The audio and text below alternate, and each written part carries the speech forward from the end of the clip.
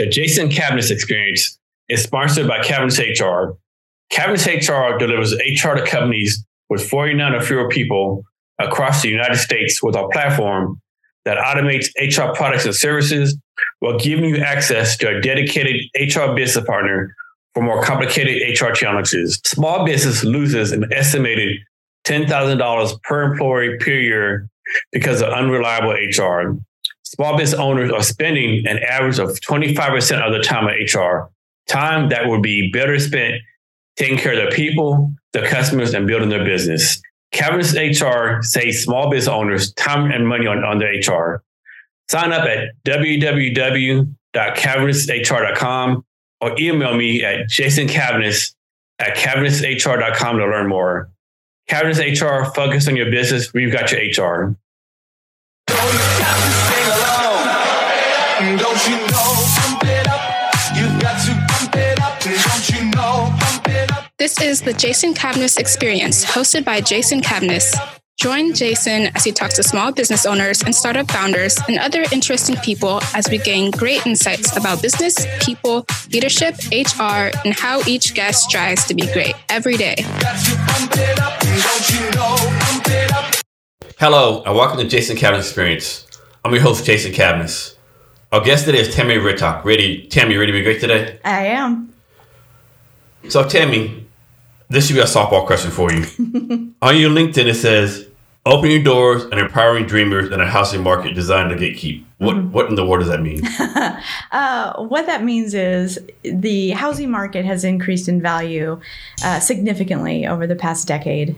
And it has shut out a lot of middle income earners. So you want to verify these numbers because these are off the top of my head, but ballpark range, this is good. Between 2011, I think 2019-ish, housing prices have increased like 60%, where income has increased like 5%. So I'm jumping in because folks that are trying to save for a down payment can never catch up.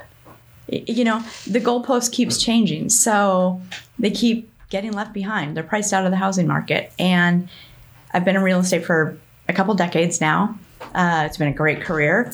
And at some point, I kind of started to feel a little bit icky about it because my income was going up. And the bulk of everybody else was not. And I just feel like as an industry, we're not doing enough to address it.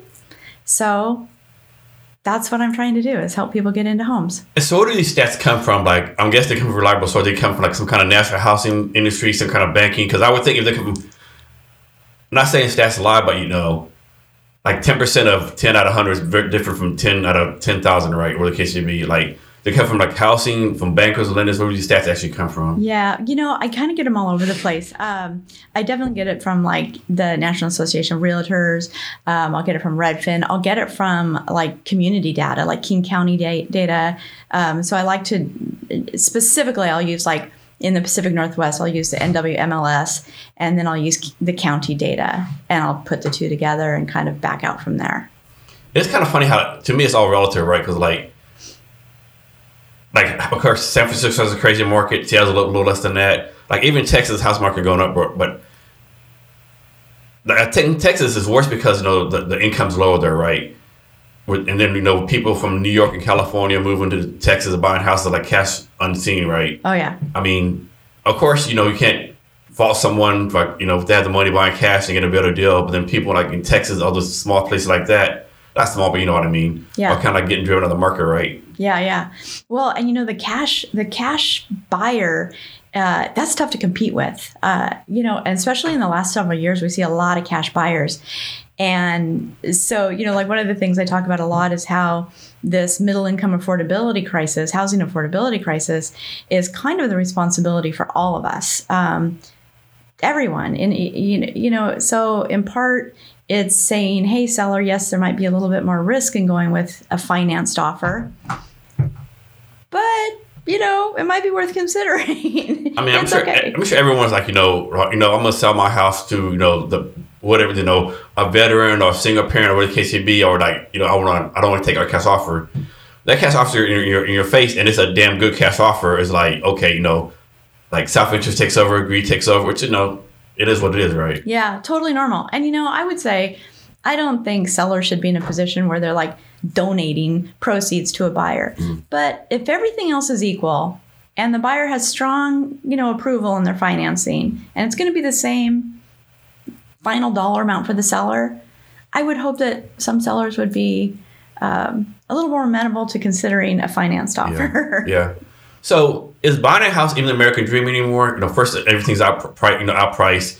And I heard like so many millennials and younger generations talk about, I don't want to have a house. Like, I'd rather live downtown, be convenient. I ain't got time to cut the grass and do, lawn maintenance and, repairs. Yep. Is this like a dynamic that's changing and we don't realize it? Well, that's a great question. I like that a lot. So, millennials, I think millennials are the largest generation ever. And you're right. Like a ton of them don't want to own houses.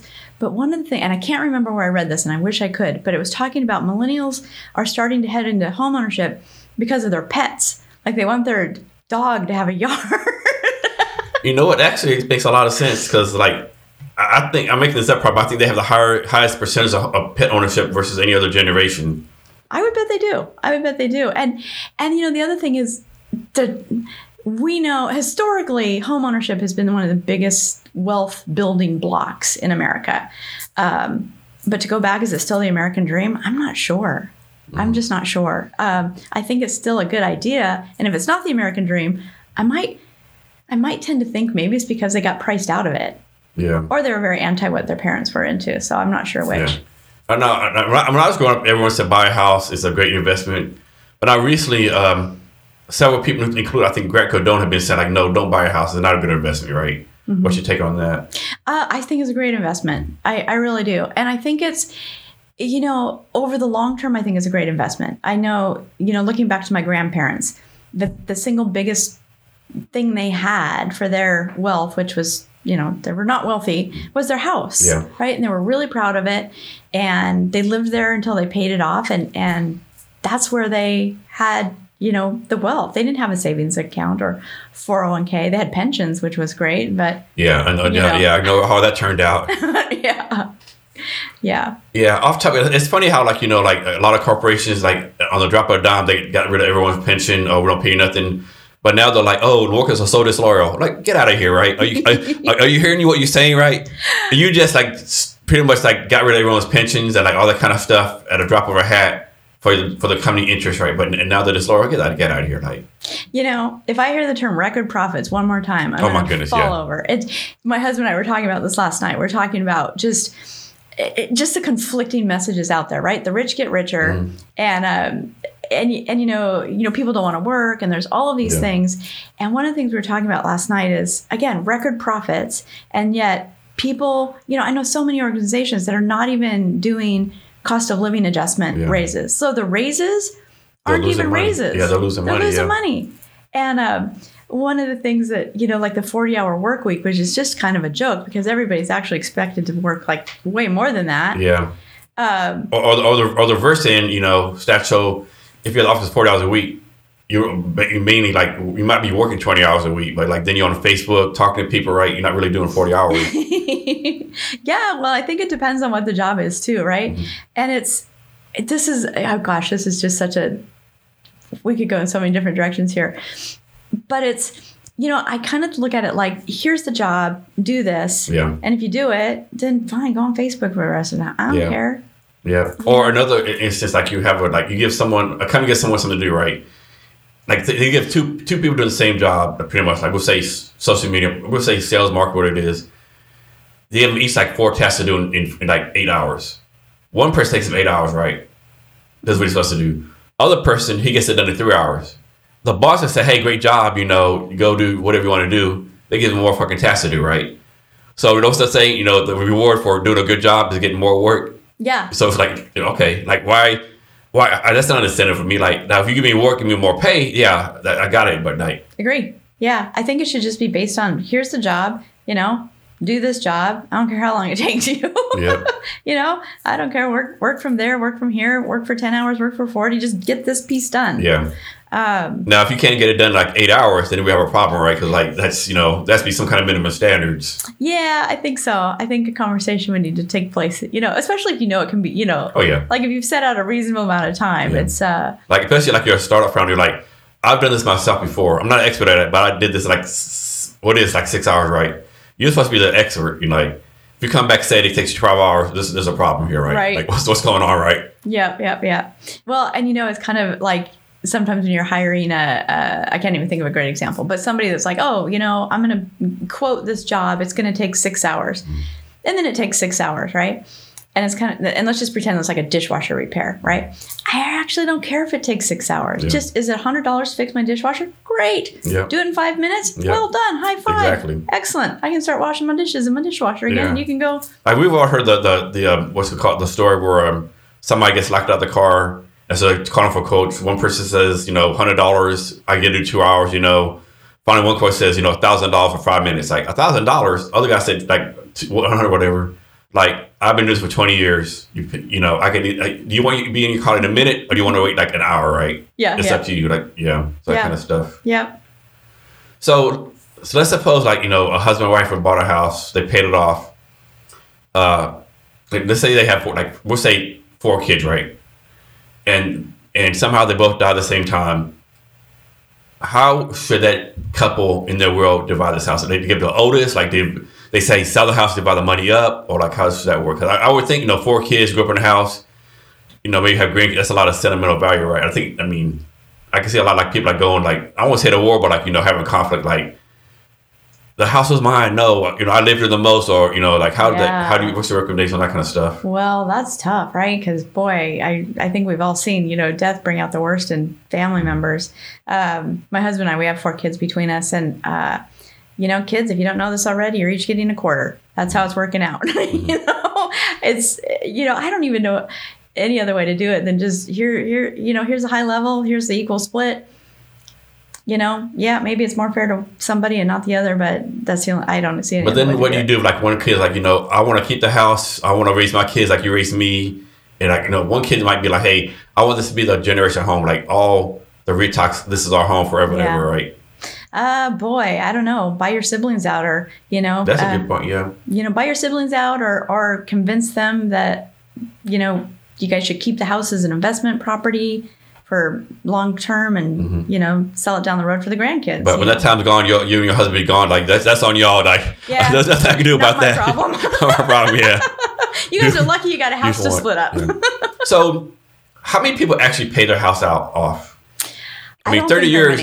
30 years is a long time, right? I know a lot of people refinance to do HELOCs and stuff like that, and before you know it, crap, I'm 87 years old. I'm still paying on my house, right? Yeah.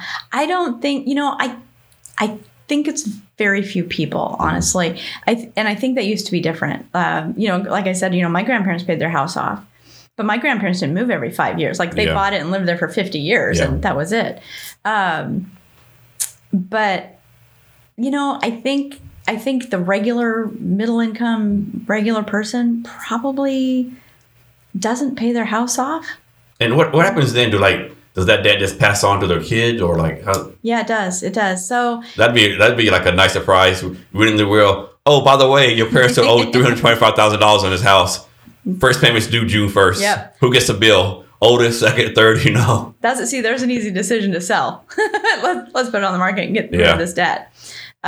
Although, I'm in my 50s now, I can say that I'm kind of more interested in like looking at the not owing money on a house versus, I don't want to start a new mortgage. Yeah. That sounds terrible. I don't think any parent wants to like burden their kids like this big ass mortgage, like surprise. Yeah, exactly. You always wonder how me and your dad or me and your wife could go to these fancy vacations every year. This is why. Yep. We're like 20 equity loans out. Yeah, exactly. It's like, and people do, they tap into that. And it's, it kind of goes back to, this wealth building thing, right? Mm-hmm. And so a lot of people are choosing to tap into that wealth before they, are. I mean, why not enjoy your life, right? Like, I'm cool with that. There's definitely a lot of pros and cons. Yeah. But you probably need to discuss at least your kids or someone, like. Yeah. And the kid thing, that's so hard. It's, you want to do good things for your kid, and but then again, it's like And some kids, like like your house might be in Seattle, they live in like Denver, Colorado. Like, I'm not moving back to Seattle just to live in this house, or somebody might be like sentimental value, like just so many variables to it, Yeah. Well, and in Seattle now, if a family has owned a house for decades, it's a gold mine. Oh yeah. Oh my goodness. Yeah. Yeah. I mean, it is literally in the millions of dollars, likely, right? At least 1 million. You know? And that's crazy to me to think that just a regular old house is $1 million bucks. I have a friend, I think his house is in Barron, right? It's like, it was made in 74, 75, right? I mean, it's like, it has a carport. It's like, inside it's still like 70s style, like they've remodeled, I think it's been like sold 4 times. My friend's in it now. He said like, it's worth like $925,000. Isn't that crazy? I'm like, what? There's no way. He said, no offense, my guy, but $925,000, what are you doing, right? Like, but then again, if you sell the house, how you gonna buy another one, right? Yeah, exactly. Unless you're kind of moving like, the South or, Idaho or Kansas or something like that, right? You got to move further out to not spend the $1 million. I mean, it's boggling to me that how quickly the home prices have increased.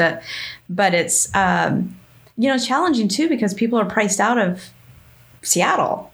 They got to go further out. So I know you've been, like, what is it doing for accessibility for homeowners?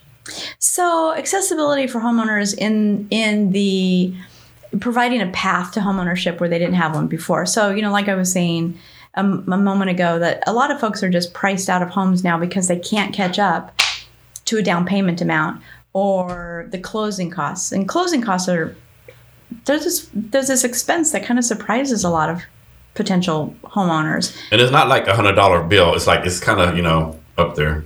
Yeah, it's thousands of dollars. It's thousands of dollars. In the 2-ish% range of a home price to pay to borrow money to buy the really expensive house. So, so the accessibility piece is we're just giving them access to home ownership by helping guide them through the down payment grant program, or we pay their closing costs. And the other thing we do is we provide a lot of education up front, because it's not about necessarily getting everybody into home ownership, but getting people that are qualified into home ownership and helping them responsibly sustain home ownership, right? There was a point in time where they were tossing out mortgages like Mardi Gras beads, right? And that turned out to be problematic. So we don't want to do that, right? We don't want to get folks into homes that can't afford it or can't sustain home ownership. So we want to make sure we've got some, education piece up front and guide them through the process and help them get into a home if they can afford it and sustain it. So that's the accessibility piece. Okay.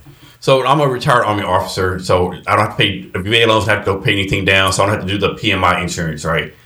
I could be wrong, but it almost seems like, making people pay 20% down and the mortgage insurance, almost like a way, like, keep middle income and poor people out of homes, right? Is that how that started, or just off base? Well, no, I think that's exactly it. I mean, the banks kind of rule the world, right? And so, and that just is terrible. So 20% down, right? Or you're stuck paying mortgage insurance, which is hundreds of dollars a month. It's not a small amount, which then affects your debt to income. Which and then if you miss either the mortgage or the mortgage insurance, it's still you hit, right?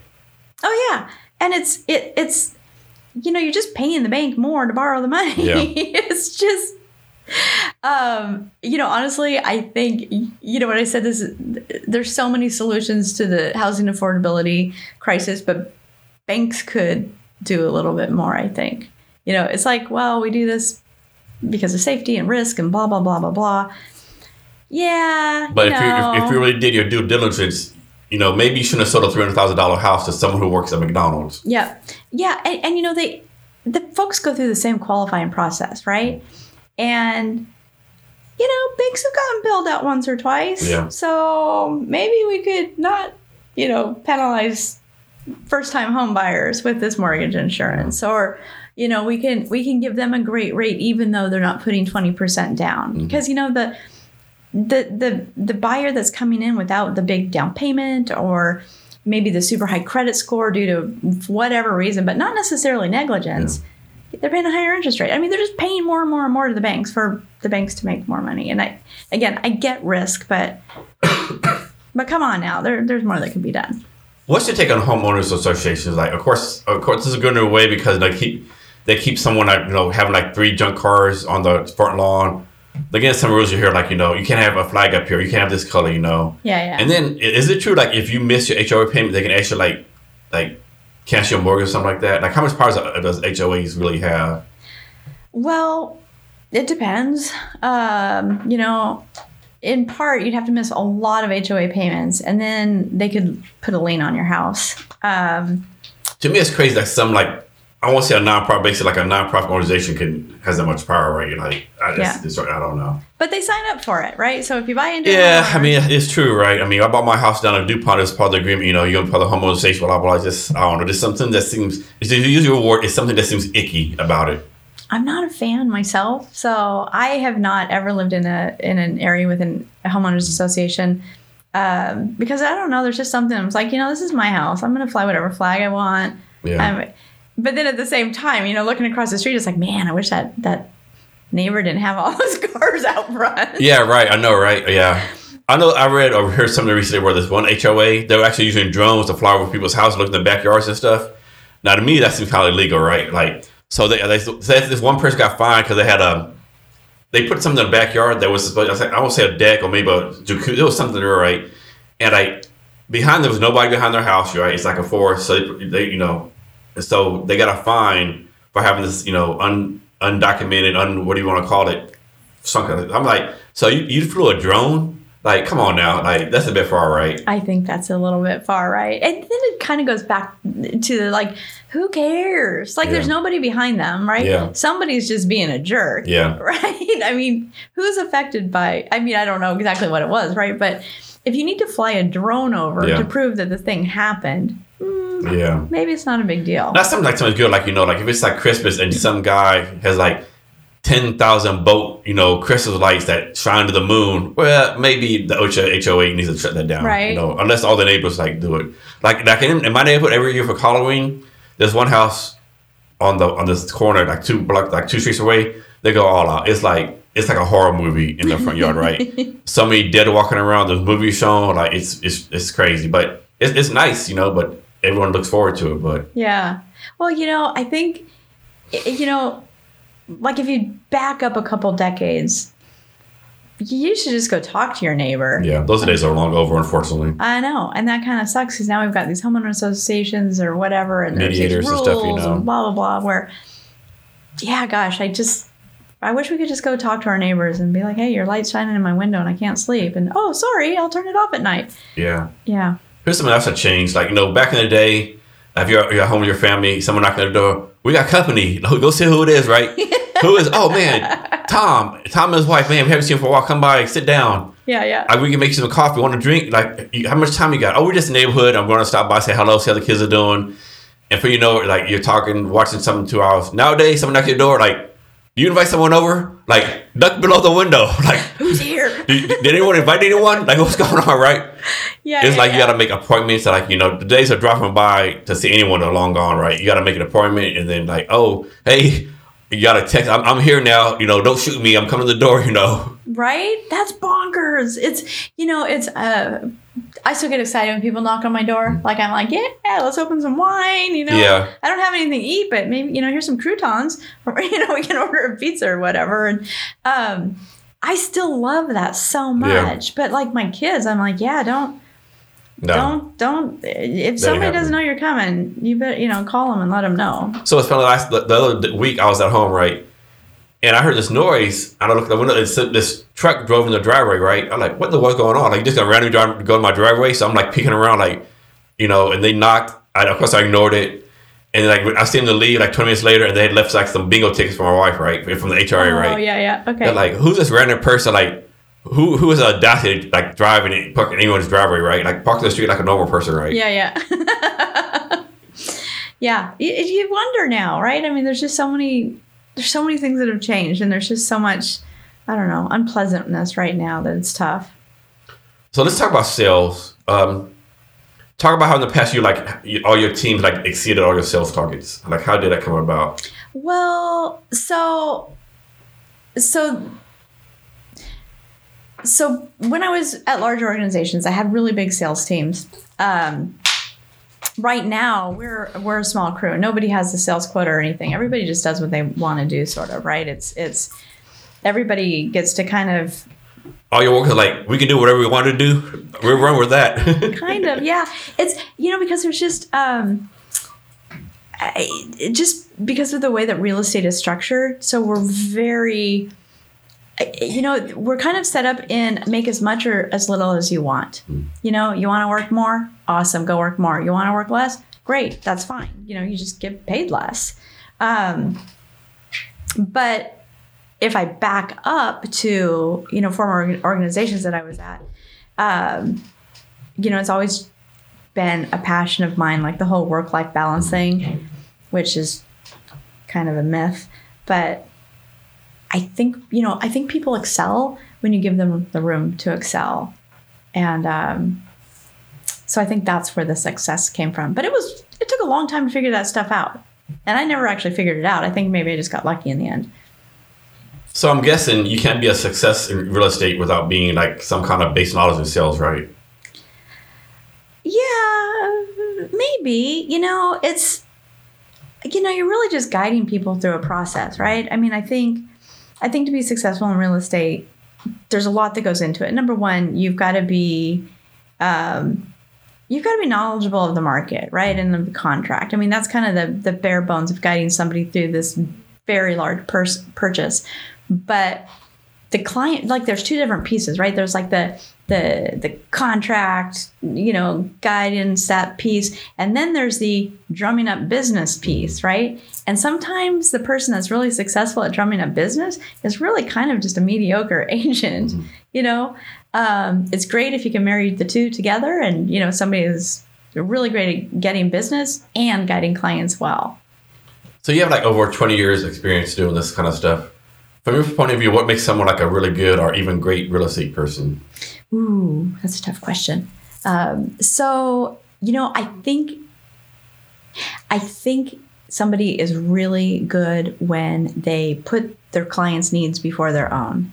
I think in order to do that, you're looking at, what's best for the client. Like, what do I bring to this? What can I bring to this versus what am I getting from this? And I think that's just such a different mindset. And, a lot of people are like, I got into real estate because you can make so much money. Yeah, you can, but that's kind of a crappy way to go about, like, having that be your mindset. As I think if you can look at all of your transactions as what can I bring to this? How can I help these people? And then the money piece just comes together in the end, right? It's over there. It falls in place. But I think that's what makes a good agent is putting the client before themselves. So it's essentially presumed that since most real estate people have to work weekends, open house, stuff like that, they're like pretty much like they take off 2 days during the week to compensate themselves for it.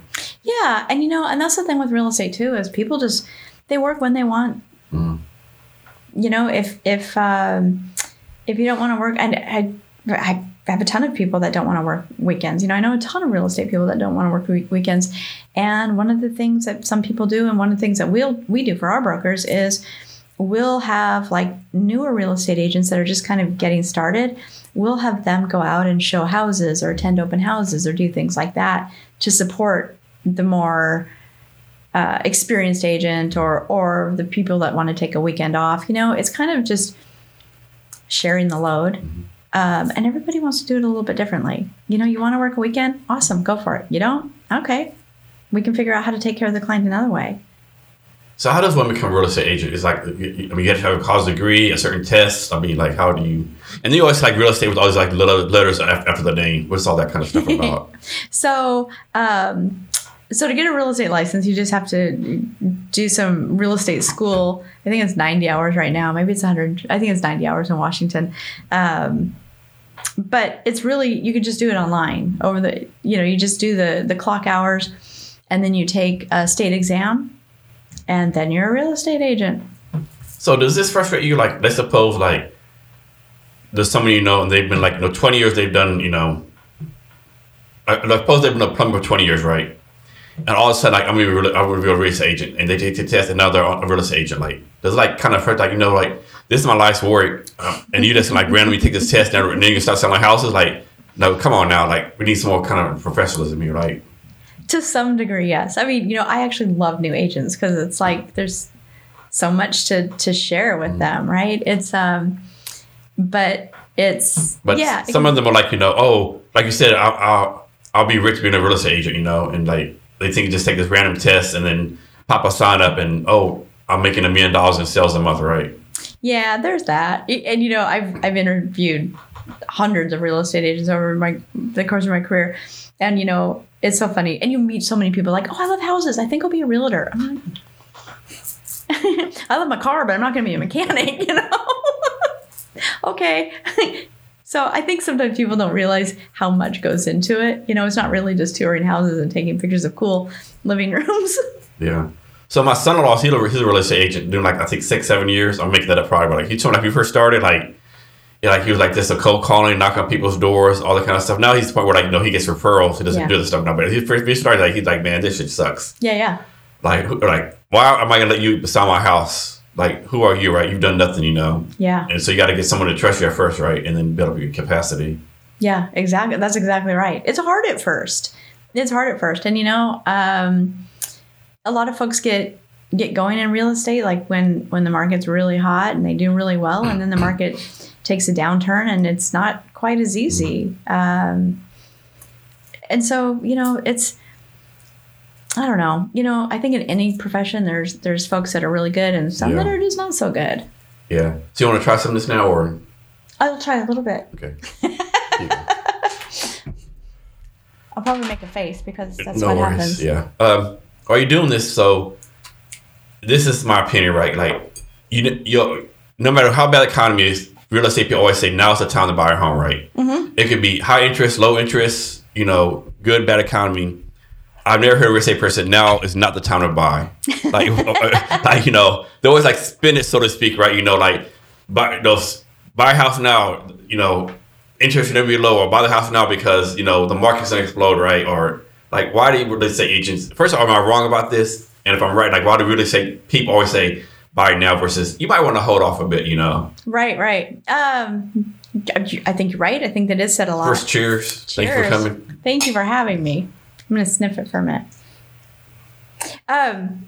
So one of the things that I like to tell people is, the right time to buy a house is when it's right for you. Mm-hmm. It's usually... That's such great advice right there. That's such good advice. Like, yeah. It's life. Is it right time in your life to buy a house? And if it is, then fine. Mm-hmm. If the interest rates are high, guess what? They're going to come down at some point. If they're low, high five. Lucky you. But life dictates the purchase, right? Because we could all sit here all day long and create reasons to buy now or reasons not to buy now. Yeah. In any situation. Like we bought a house in DuPont, right? We moved to Fort Lewis here in 2009. The housing market was like trash, right? But I was like, you know what? Like, we never bought a house before. We're going to be here like at least 3 years. Like, we're going to buy a house. Yeah. Like, of course, we did like, do the APR thing and then later on refinance the lower interest rate, Of course, there's some risk in doing that too, right? What if interest rates don't go down, right? Yep. But in my mind, it's like I'm buying a house, right? Mm-hmm. Unless it makes me like, now I'm not going to buy no like 1,000 square foot house for $1 million, but like it's reduces your price, Yeah. But yeah, it's hard.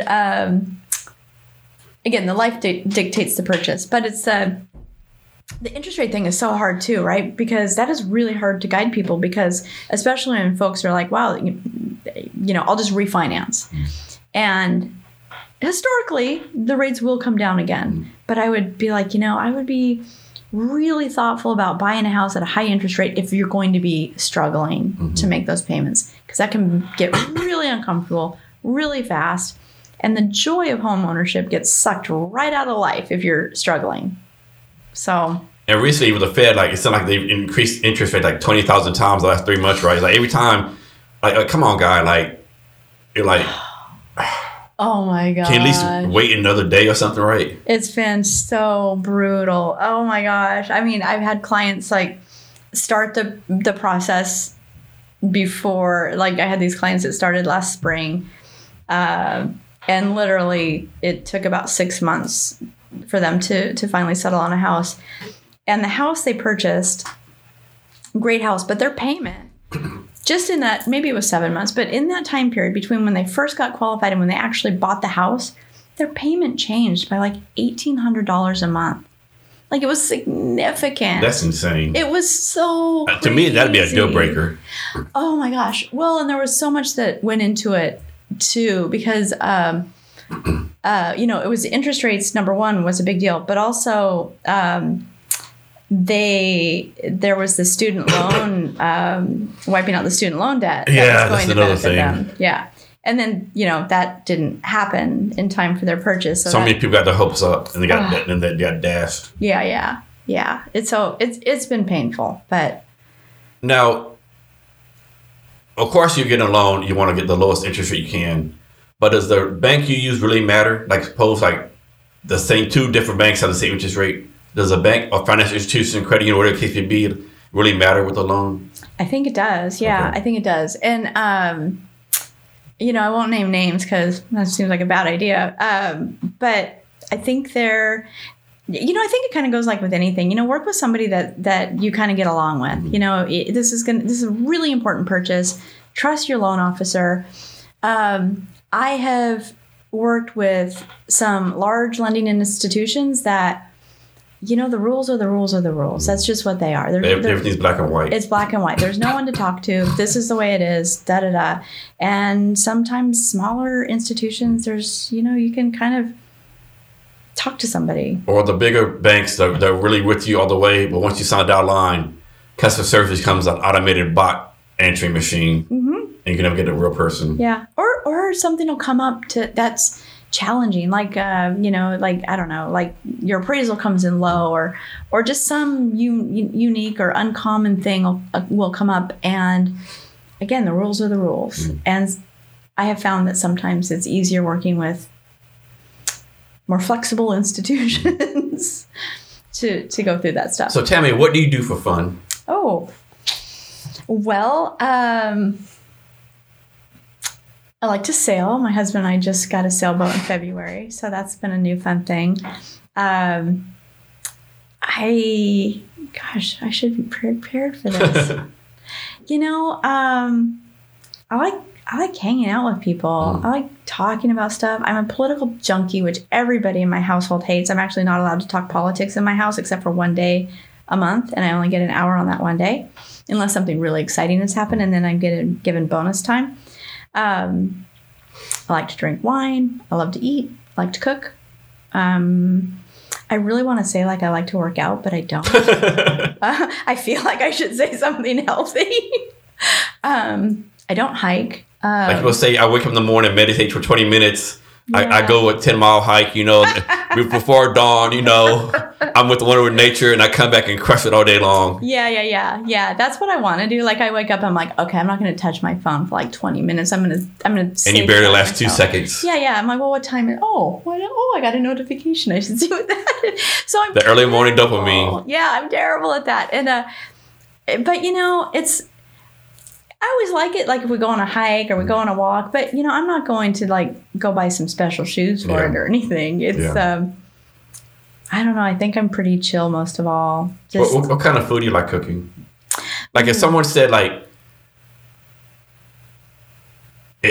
we'll give you $1 million, you have to cook your best meal. Ooh, boy. This meal, will get you $1 million. Ooh, that would be so hard. I don't think I'm that good of a cook, but I would try. My kids would say spicy pasta just because it's what they grew up on. I think I make this pork shank dish with a cherry sauce that's really, really good. And then I have this risotto that I love to make, which is leek and roasted onions. Nice. But my husband is Swiss Italian, so he really mostly does the risotto cooking in our house because he's just so darn good at it. that's like cooking mac and cheese for a, Washington girl. Like, Kraft mac and cheese is what I grew up cooking. He grew up cooking like risotto and his fabulousness. And in the Army, we were stationed in Italy for 2 years in a town called Vicenza, like 30 minutes west of Venice. Oh, okay. So my wife learned how to cook all the stuff right. I can't even say the names, like risotto and lasagna. Like, there's one thing that like is noodles, like roast, like spicy tomatoes. I can't remember what it's called. It's in my name, but my mind, I can't pronounce it. Like all this stuff, right? Oh yeah.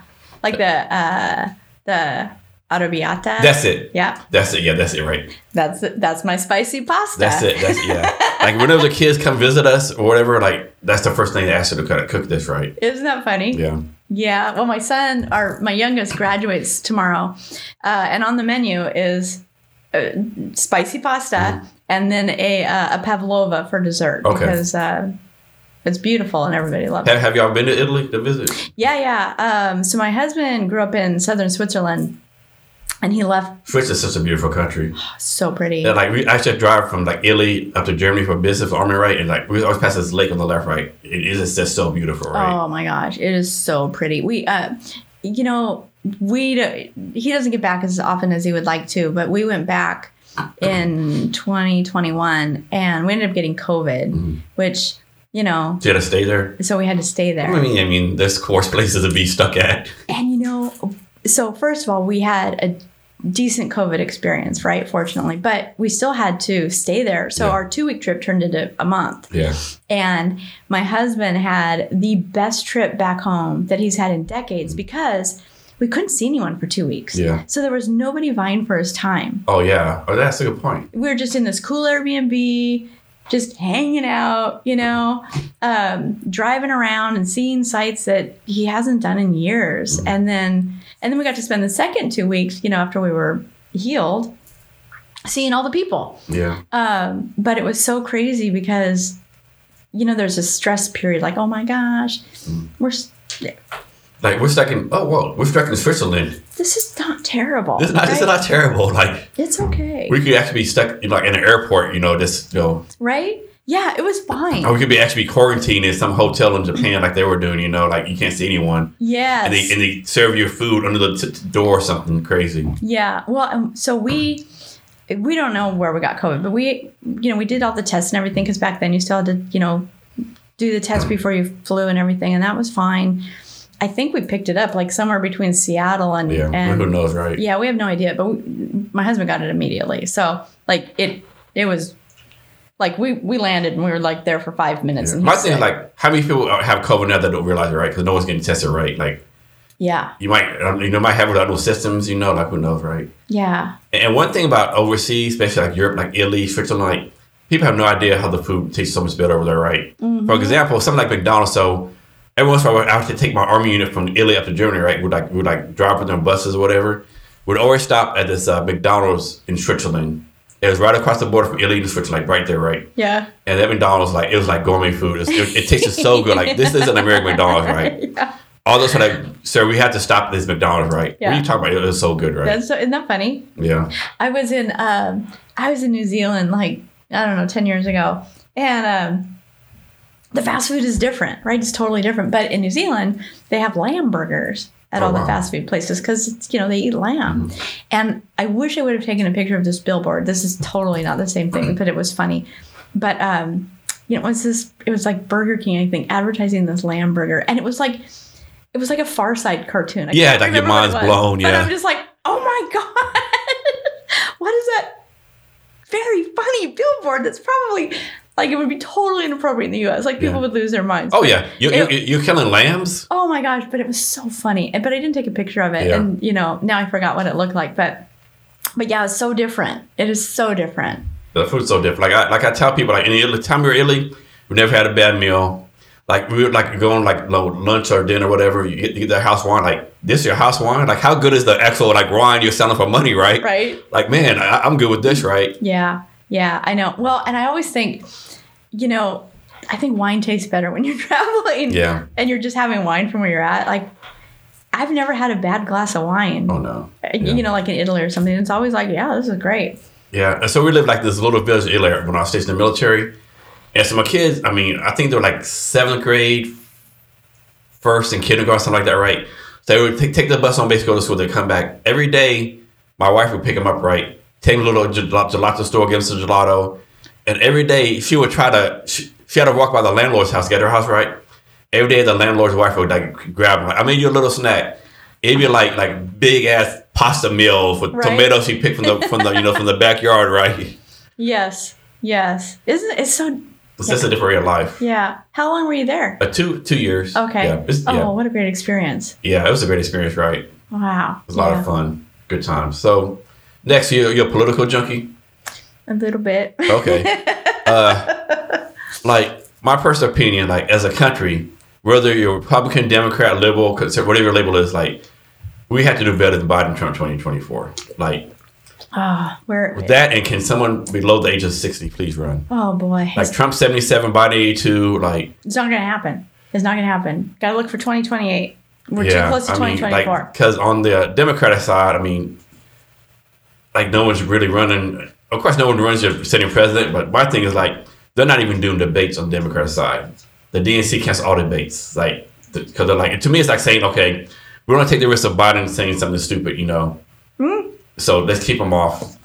But then again, I don't know who's even going to run against him. I don't know if there's anybody's going to say he's going to run because usually don't. Sitting presidents have like the competition, right? Yeah. I don't think anybody's going to run against him. I seriously think anything that's going to come is going to come in 2028. I think Gavin Newsom's going to run in 2028. I don't know who else. That's my only bet. In 2024, the Republican side is like a free for all. Of course, Trump's the big guy, but how's the felony convictions? Well, he's not convicted yet, but how's all that play out? Of course, people like so-called Trumpers, they're going to even dig in deeper, Yeah. And then, like, DeSantis is doing a lot of stuff. Some people, of course, probably is crazy, not crazy. And then people just piling up woodwork. Like, the mayor of Miami's running for president now. Oh, yeah. I just saw that. And then, like, I need to learn more about Nikki. I know some about Nikki Haley. I need to learn about her. I think I like Nikki Haley. I'm not sure about the guy from South Carolina, Tim Scott. I mean, Yeah. He's like real pro-American conservative, Basically, he's running like anti-liberal rights, which can be good and bad, And like random people like this, the governor from North Dakota. Like, really? Like, yeah. I mean, talk about a long shot, right? I would think the mayor from Miami has a better chance than the guy from North Dakota, right? I don't even know what to think about all of the options on the other side. I really think we're just got to buckle in. Suck it up, so to speak, right? We got a few years to get through. And I think we'll see, I think in 2028 is when we're going to see a return to more normal. Yeah. Normal. Yeah, but I'm looking forward to Republican debates. Like, can you imagine, like, Trump out there cussing people out, Mike Spence going after him, like me? I blame the media for getting Trump elected right back in 2016, right? Oh, yeah. Because, you really have a case. Every time you did, clickbait thing, they were like, oh, Trump did this. They got billions of dollars for advertising, Mm-hmm. Yeah, it's, I think one of our things right now, I think one of the biggest problems we have right now is we're all so stinking polite. And that's a good point. There was a time, like in my 20s, maybe into my 30s, you'd have your friends over and you're having some cocktails and you're respectfully disagreeing with each other, about policy and basic stuff. That was great. You got to have conversations like across the dinner table from your friends. And then we got into this weird divisive, I don't know, I don't want to get into politics. I don't want to talk about this or that, right? But I think we lost something in not having those conversations with the people we care about the most. Yeah.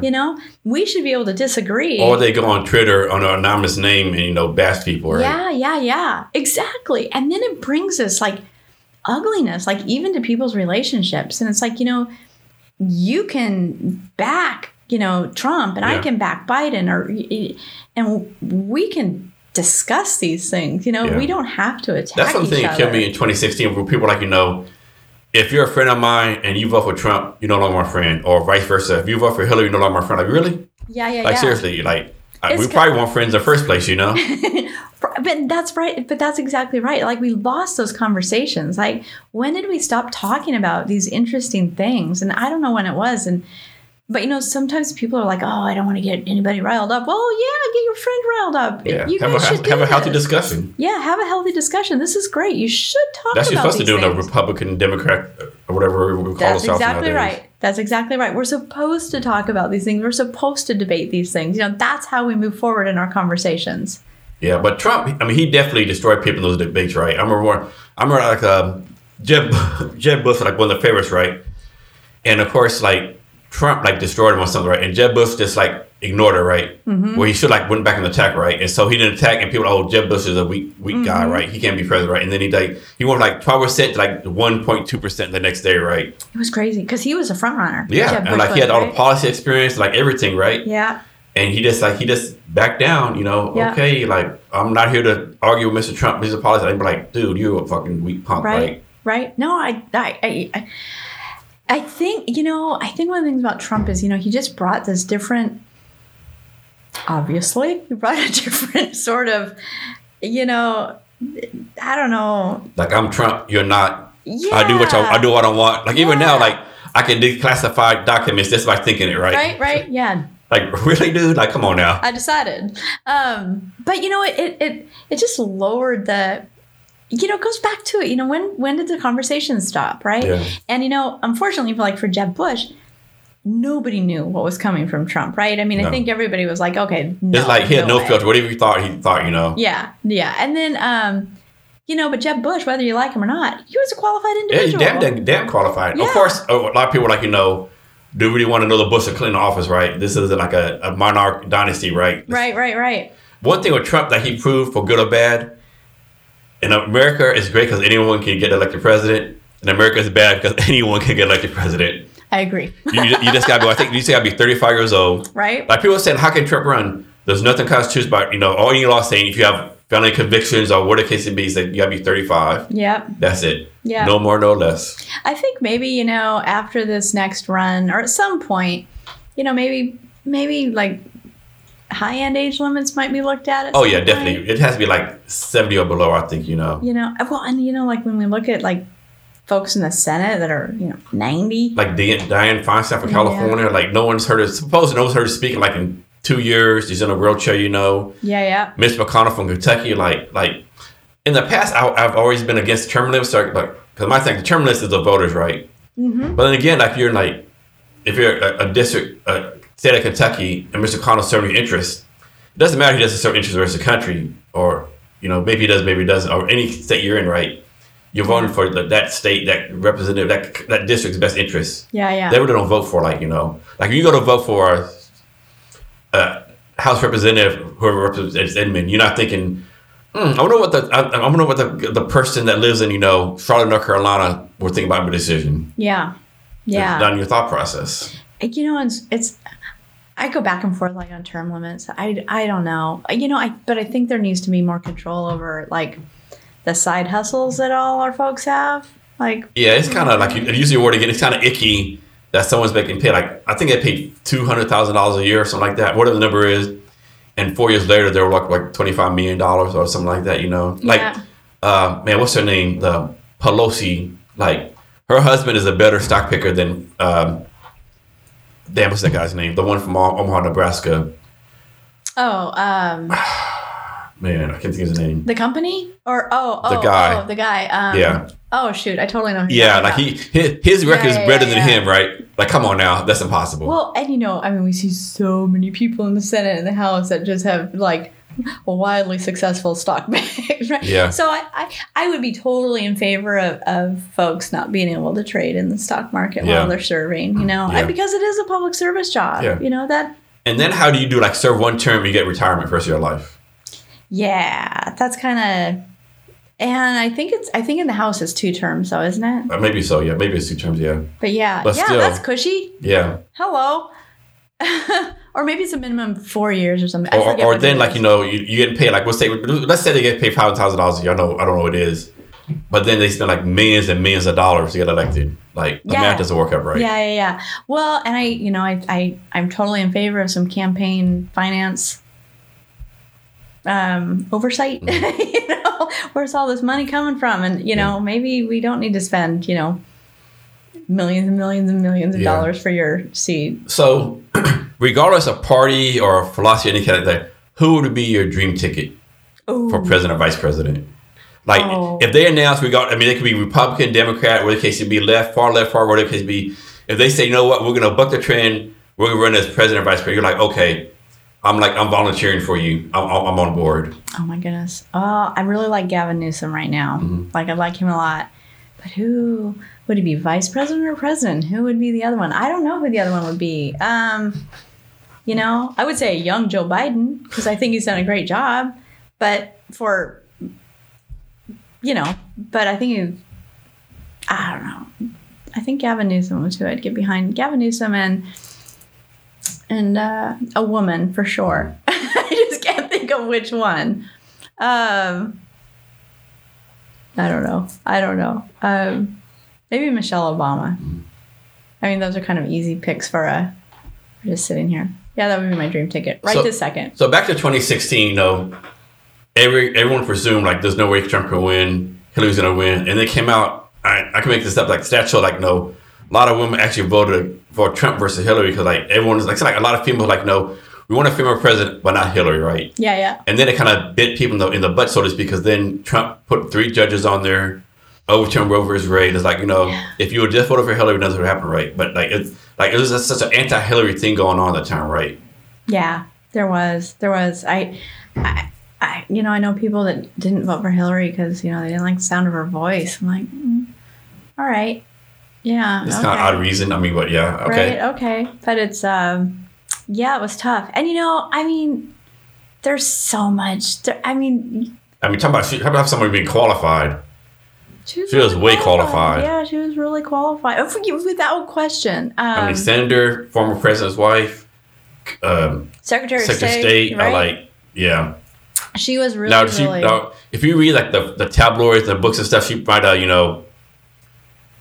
ruffle a few feathers, and distort a few careers. Maybe some people say she had people killed, like and all the controversy back to Whitewater and all that kind of stuff. That's like Benghazi. So she definitely had a lot of baggage, right? But about qualified, she's probably more qualified than anyone who's ran in the history of the stuff. I think you're right. Yeah, I think you're right. It's and it's so hard, and not just Hillary, but like anybody. There's just so much, negative spin on so many things, and I think there's so many people that just rely on what they read or what their friend says or whatever. And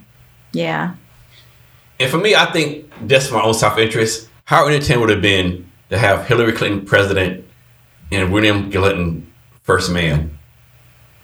That would have been off the chain. Like, all the trouble you got is the president.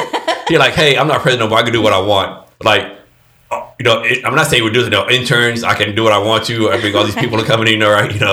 I'm just the first man. Like, that'd been wild, right? I think it would have been cool. I mean, everything else aside, I think that would have been cool. And of course, you had some people who say, I know Hillary's the president, but Bill's really running the show, right? You'd have people still saying that, unfortunately. Yeah. Oh, you for sure would have had people saying that, right? Because I can say in that press conference, Hillary said, like, President Hillary Clinton says, this is the policy. And some dumbass, like, did you check with Bill on that?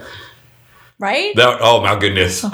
Oh, yeah. That guy would have been dead the next day. Yeah. It's so sad, I guess, is, we still have that, right? There's still this female, male, it's kind of like, like leadership, right? Like, I grew up in the command and control style of leadership. Like, my dad was a manager at this, manufacturing firm, and you led by, a firm, stand on everything. But I think that still, you see these comedy skits all the time on Saturday Night Live, different places. Like, people are talking. This lady was like, "This, we should do this. Nah, that's crazy." Not even 2 seconds later, some dude, we should do this. Great idea. I literally just said that. No, you didn't. You said this over here. Yeah. Oh, so obviously, I've been in the working world for decades. And so what I got really good at saying is, thank you, Bob, for highlighting my point. Or, because I cannot tell you the number of times where I've said something and it's like, hey, whatever. And then somebody else will say something and everybody's like, oh, that's the smartest thing I've ever heard. And so what keeps you from like just getting a knife and slashing the throat, like, ah. It's, it's weird, but it's it took a long time though to like even get to a point in those meetings where I could say that. You know, I spent a lot of time like, oh, okay, I guess I didn't present it well. Maybe it's my fault. Maybe I don't communicate properly. Exactly. Like, okay, man. But I did say he did say exact word for word what I said, you know. Yeah. Maybe it's my tone of voice or inflection, or, you know, maybe I didn't stand up, you know, who knows. I know. Well, and, you know, and I went through the phase of, I just said that. That doesn't land well. It probably makes it worse. It makes it worse. So I found so you're trying to take credit for this person did? So I just found the thank you for highlighting what I just said. You know, but just said very softly and nicely, and that was the most effective way of addressing it. But So what's your take? So Washington is like, I think it's called Washington's is it called blue? It's a blue state, right? Yeah. Has Washington? You lived here all your life, right? I have. Yeah. Has Washington always been a blue state? Has always ever been red? Like, for example, like Texas, people was like Texas conservative. People don't realize, like, for the longest time, Texas was a Democratic state, and then 1980 it became Republican. Then the Democrats took back over.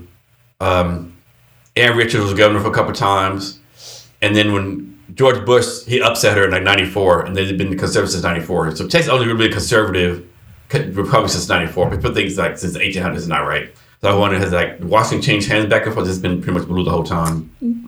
You know, I want to say that it's been blue as far as I know. Although I think everywhere went red with the Reagan election. I think pretty much, you know. That's true. Yeah.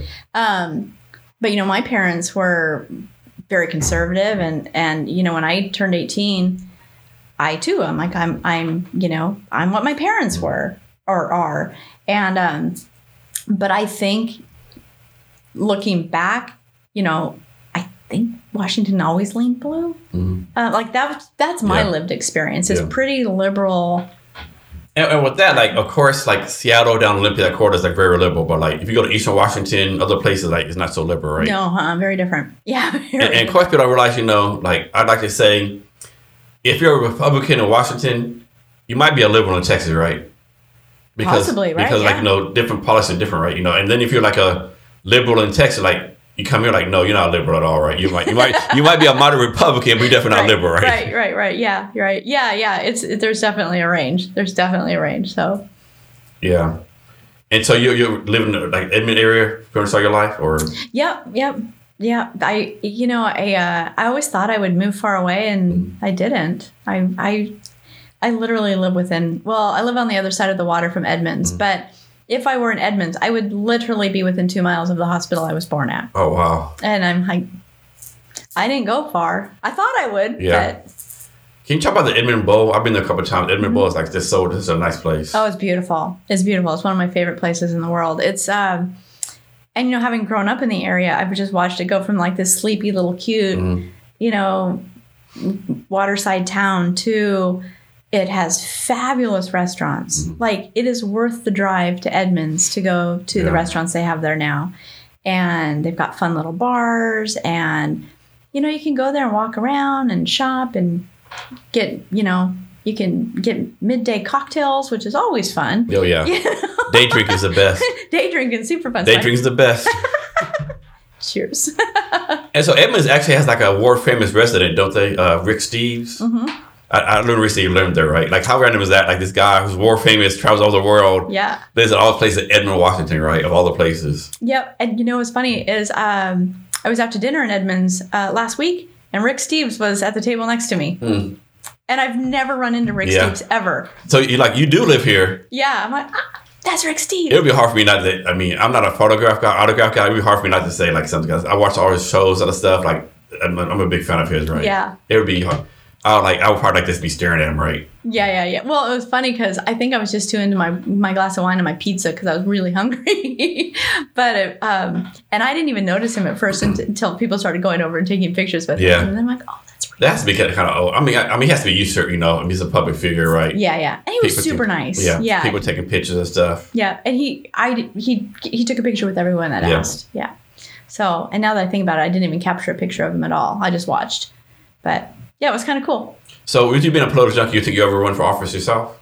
No. But if I lived my life again, or if I could go back, I probably would. Okay. Yeah. It's All but yeah, I don't want to now. Yeah. You know? Like, why put yourself through all that mess, right? Yeah. To find all the skeletal bones in your closet. Like, Tami skipped school in the 7th grade.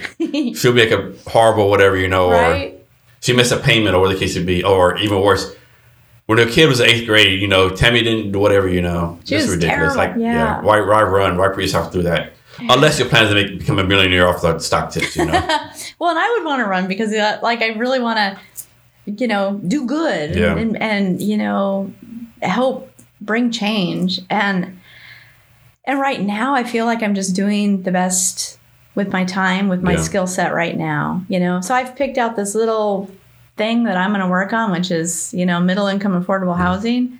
That's what I'm going to work on, and I'm going to do it for a while. And I would want to run for like House of Representatives for a reason, right? You have to think when you're a new congressman or whatever, senator, you get this brief like, oh shit, there's really are aliens out there, right? Like they tell you the real deal, right? This is why you can't do that, you know, or like we're actually, you know, some kind of puppet regime, right?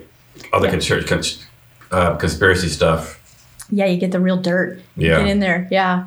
Show me what we don't know. Yeah, exactly. Yeah, I don't know if I'd want to know all of it for real. I think I'd rather just speculate. Ignorance is bliss. Yeah. I'm going to sit in that. I'm going to sit in that space with that stuff. So back to housing. How does Seattle become a real estate tech hub, so to speak? Like Redfin's here. I don't know, off the top of my head, like 4 or 5 people trying to do tech startups, real estate tech startups. How did Seattle become like a real estate tech hub, so to speak? I don't know. I really don't know. I wish I did. You know, when Redfin came about, and Zillow started in Seattle too, I think, right? Yeah.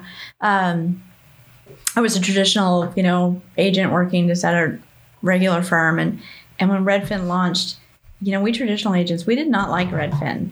Like, what? I've heard that a lot from like people like this age, like, you know, we're anti-Redfin, you know, they're like disrupting the industry. They're not disrupting, they're destroying the industry, all that kind of stuff. Yeah. We're hearing that. Well, and you know, Redfin started on the wrong foot with the industry, right? Because they had to shift their model, and they did a really great job of pivoting and creating a better model to work with the industry. But you know, when they first launched, their agents didn't go out in person, and so they would call like the listing agents to show houses, and all the listing agents, we all got pissed about that. Like, yeah, come on, go meet your clients.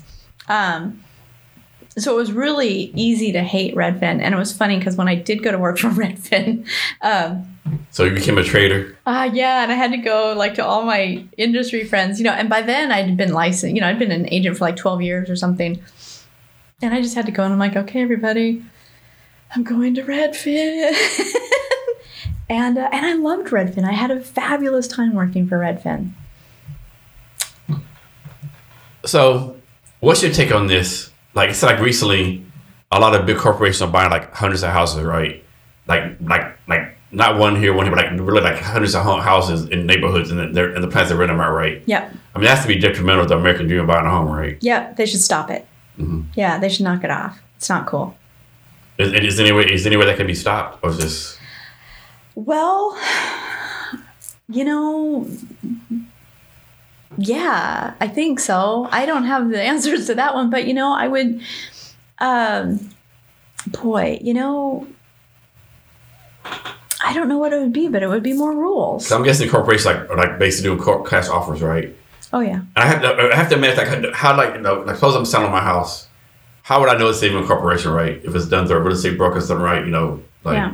how do you even know? Well, on the contract, it has the name of the seller or the buyer. Okay. Yeah. So, you know, and I don't think they're trying to be necessarily sneaky about it. Yeah. I think they're just saying, you know, corporation, big you know, boy buying you this know, house. if your house will say your house worth $300,000, all the offers like $275, $250, $280, and this corporation comes with a $400,000 offer, like, you know, once again, you know, everyone has like wants to be a good person, but that's a lot of money to turn down, right? That's a lot especially of where money. you determine you're going to buy no matter what, sell no matter what, move somewhere else, right? Like, Yeah.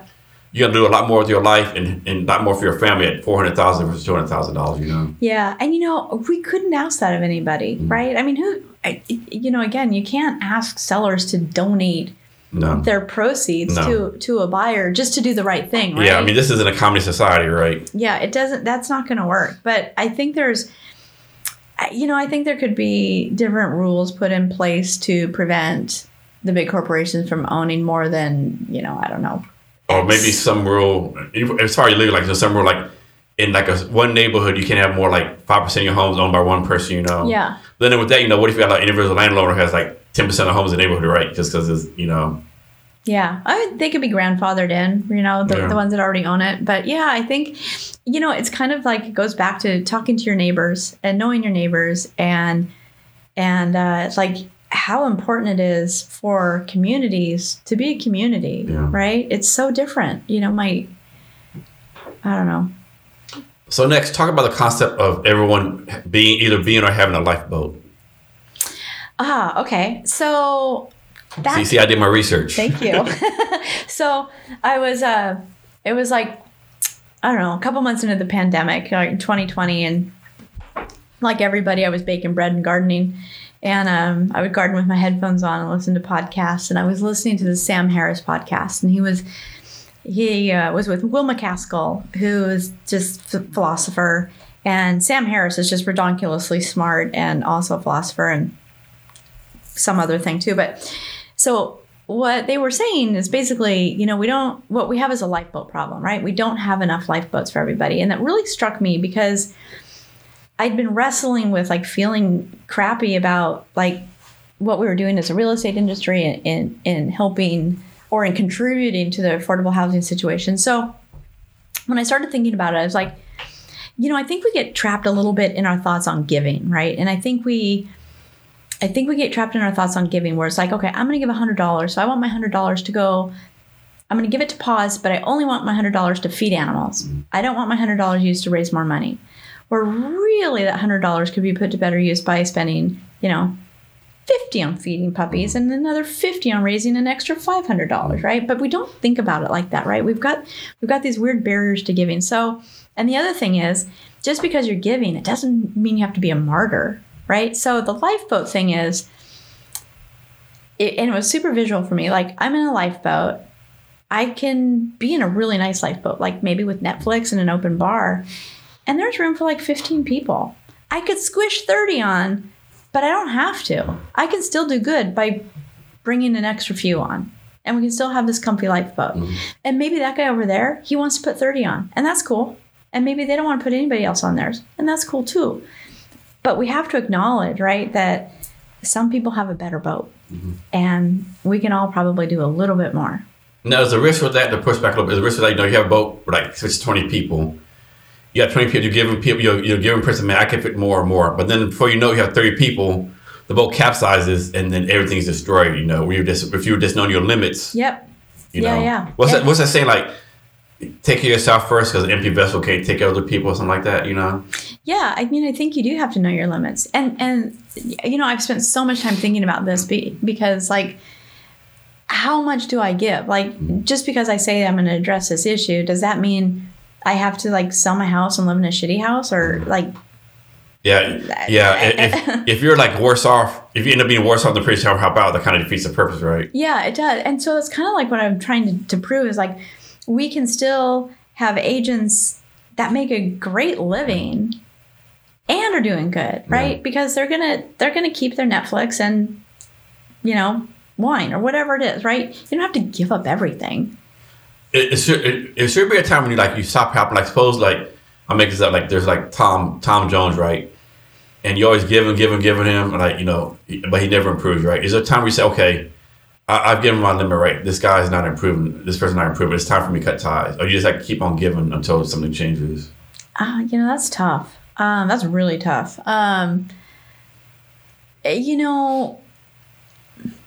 I think when we give. So for example, like when we say we'll cover closing costs, we do it on the honor method. If you say you need the help, we're going to help you.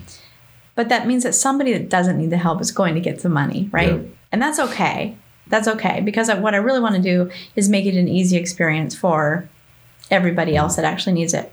Now, if that person were to come back, probably wouldn't do it again, right? Because that's not cool. But like in the general giving, I don't know.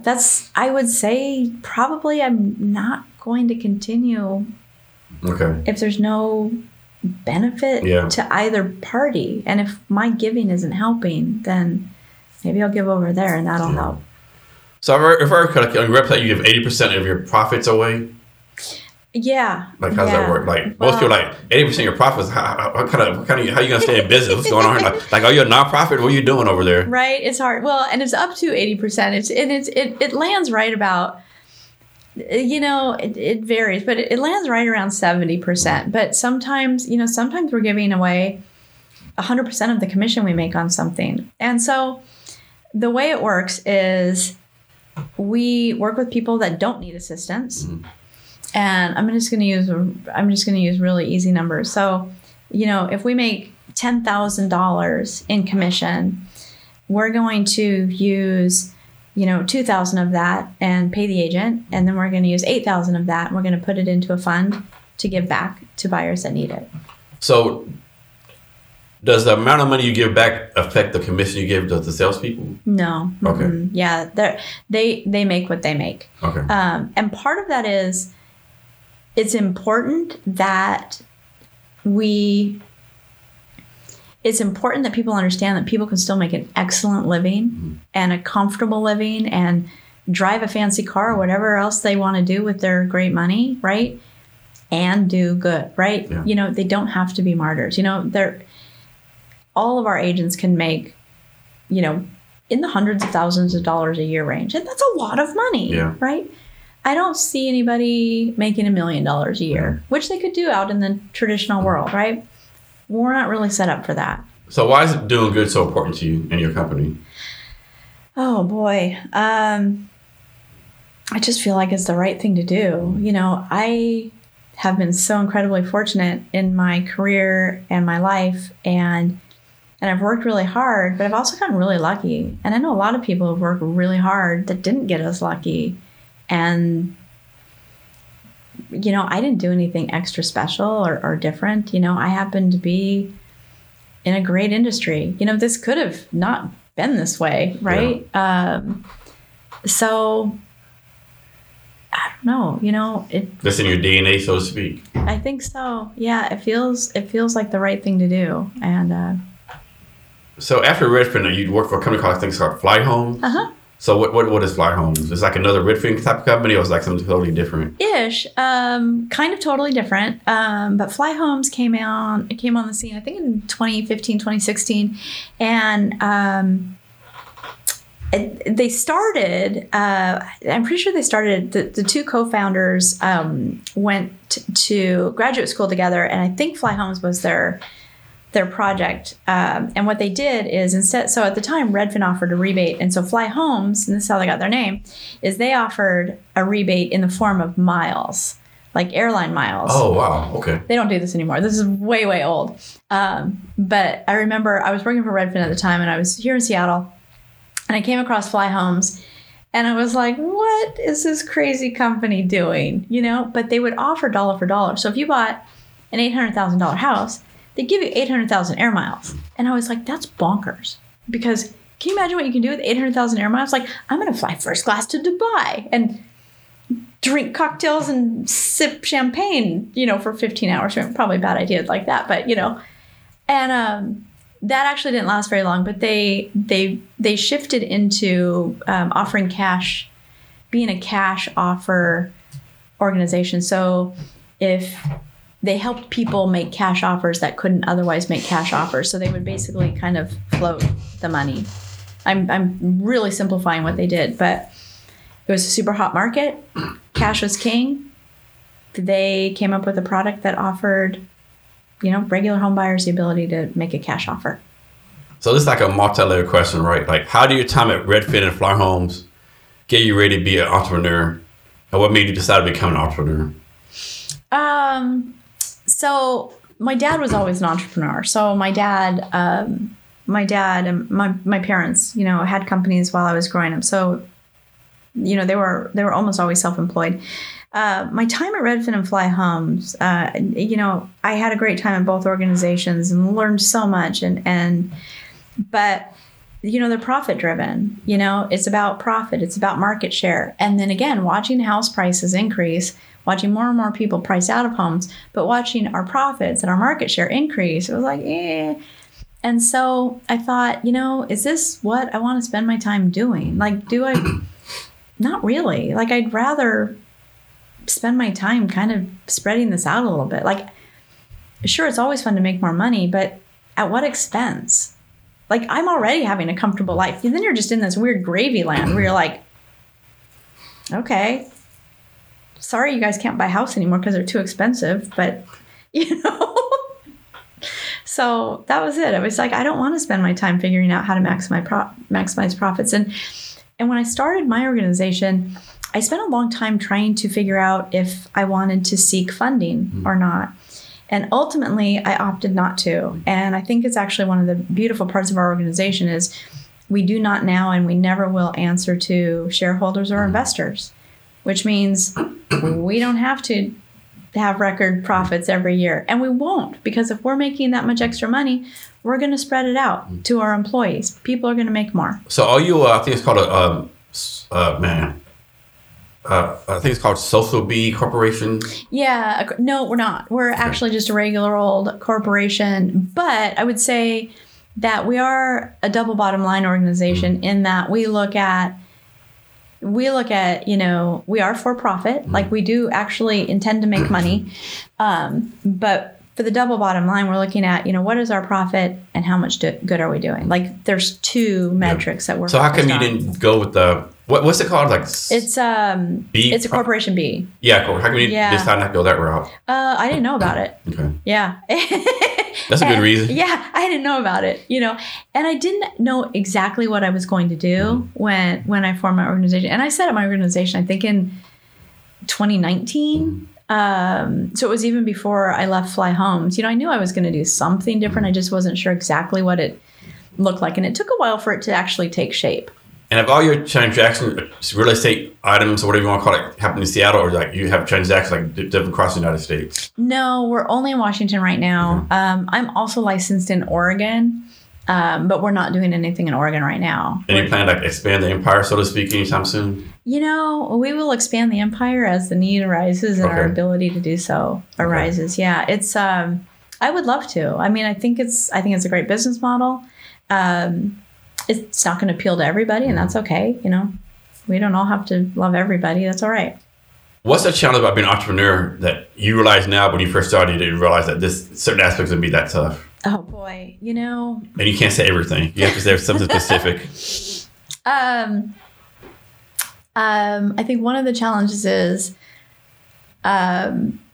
recognizing that I'm not good at everything. Number one, I already knew I wasn't good at everything, but I also don't want to burden people, right? And so I was slow to tap into my network for help in different things. And I think one of the other challenges is just, realizing that there's just some things that are out of your control. I don't know what to do here. Like this thing, I have no idea what to do. I don't know who to call, and I think that's the hardest thing about being an entrepreneur is, number one, recognizing that it's okay to reach out to people, that you're not necessarily burdening your sphere by saying, hey, I've got this problem. Do you have any ideas on a solution, or do you know someone I should talk to? And then just I got to say, I've lost more nights sleep as an entrepreneur than I ever had before, but worried about people that have hitched their wagon to me, right? Like, gosh, I hope this works out. Yeah, people don't realize that, not only entrepreneurs are just hiring someone about it's particular. People say, you're not only hiring Jason, you're hiring Jason's family, right? Yeah. And because the decisions you make, good or bad, affects that family. Because you make a bad decision, you might lose a company and that person has no job, right? Or and people don't take into consideration that much, I think. Yeah, and that and the people part is I don't know. It's just so weighty. It's so weighty. I just don't want to do wrong by people that have opted to join me. So how do you like balance that, right? You have to make a decision. Like, how do you balance taking care of your employees versus taking a company, right? Because you don't take care of the company, there's no job to pay them. You don't take care of employees, there's no company. So that's to be a tough balance, right? Yeah, it is a tough balance. And I think it's a tough balance whether you're an entrepreneur or not, right? Yeah. Just a regular sales manager somewhere, yeah. Yeah, or mid-level manager or McDonald's manager, whatever. Anybody, right? I mean, if you're working with people, right? I mean, and I think that's where it gets really hard sometimes. Like when you're in an organization that is not yours, you're pulled in two different directions, right? Because you might have upper management saying, we've got, these metrics, metrics, and then you've got these people, right? Yeah. That you need to, and like Bob, father just died, he can't be really focused, or, it's all in on the month of June, right? Because whatever company, but in June, this new hire, he knows that every June his family goes on a family vacation with the whole family for a week in June, right? Mm-hmm. Yeah. And those are the things that I think are so important, right? And it's kind of like the work-life balance thing we were talking about earlier. Like it's different for all of us, right? Yeah. Number one, thinking of it as balance, you're gonna drive yourself crazy. Oh yeah. I have to work 8 hours. I have to take a break for 3 hours. That's ridiculous. It's just, but I think people need to own that themselves. Mm-hmm. And I think good leadership allows them to do that. But yeah, I think it's just a challenge, and I think it always has been in any role that works with other people, that influences other people in any way. Yeah. So what does your company actually do? What do we actually do? So... And how do you say the company name? Xequity. Okay. Like it sounds like a Z, but it's an X. And why is the X small versus big? It has to be by design, right? Yeah, it's by design. So have you heard of the author Bell Hooks? I think so, yeah. Okay, so Bell Hooks is this amazing author, or was this amazing author, and she did not capitalize her first and last name, just as kind of a humility thing. Mm-hmm. And I was so just moved by her that I went with a lower. And the name itself, I'm guessing, has some kind of meaning, right? It's just not a random name, right? Yeah, no, it's not random. So naming a company is really hard work. And I actually had a Can you say that again? People don't realize how hard that shit is, right? Naming a company is really hard work. It's you have to have like the Facebook, the com, the CO. You got to make sure it doesn't mean something like bad in another language. Yeah, it's so hard. But we came across it because equity, right? So we started with equity because we're trying to equalize to some degree, right? Opportunity to own a home. X because it's cool. Yeah. But also X being like the multiplier, like, we're going to be the multiplier and getting people from, thinking about owning a home to owning a home. So there was just all of that is what went into it. Now, I will say choosing a name that starts with X is confusing because nobody knows how to pronounce a name that starts with X. So like in my email signature, I've got it in parentheses. Yeah, I saw that. Yeah. Yeah. Right. Yeah. So, with a Z, like Xequity. But at some point you just have to choose. You're like, okay, that looks good. Let's go with that one.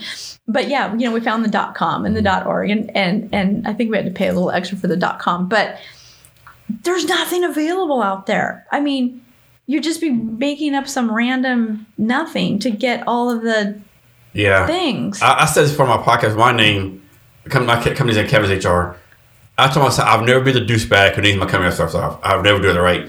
But I looked through so many names, like names I like someone already had, like on and on. I wasted too much time, right? Yeah. And finally, this guy named Nick Hughes said, "Jason, this name you company after yourself, right? You spend so much time, right?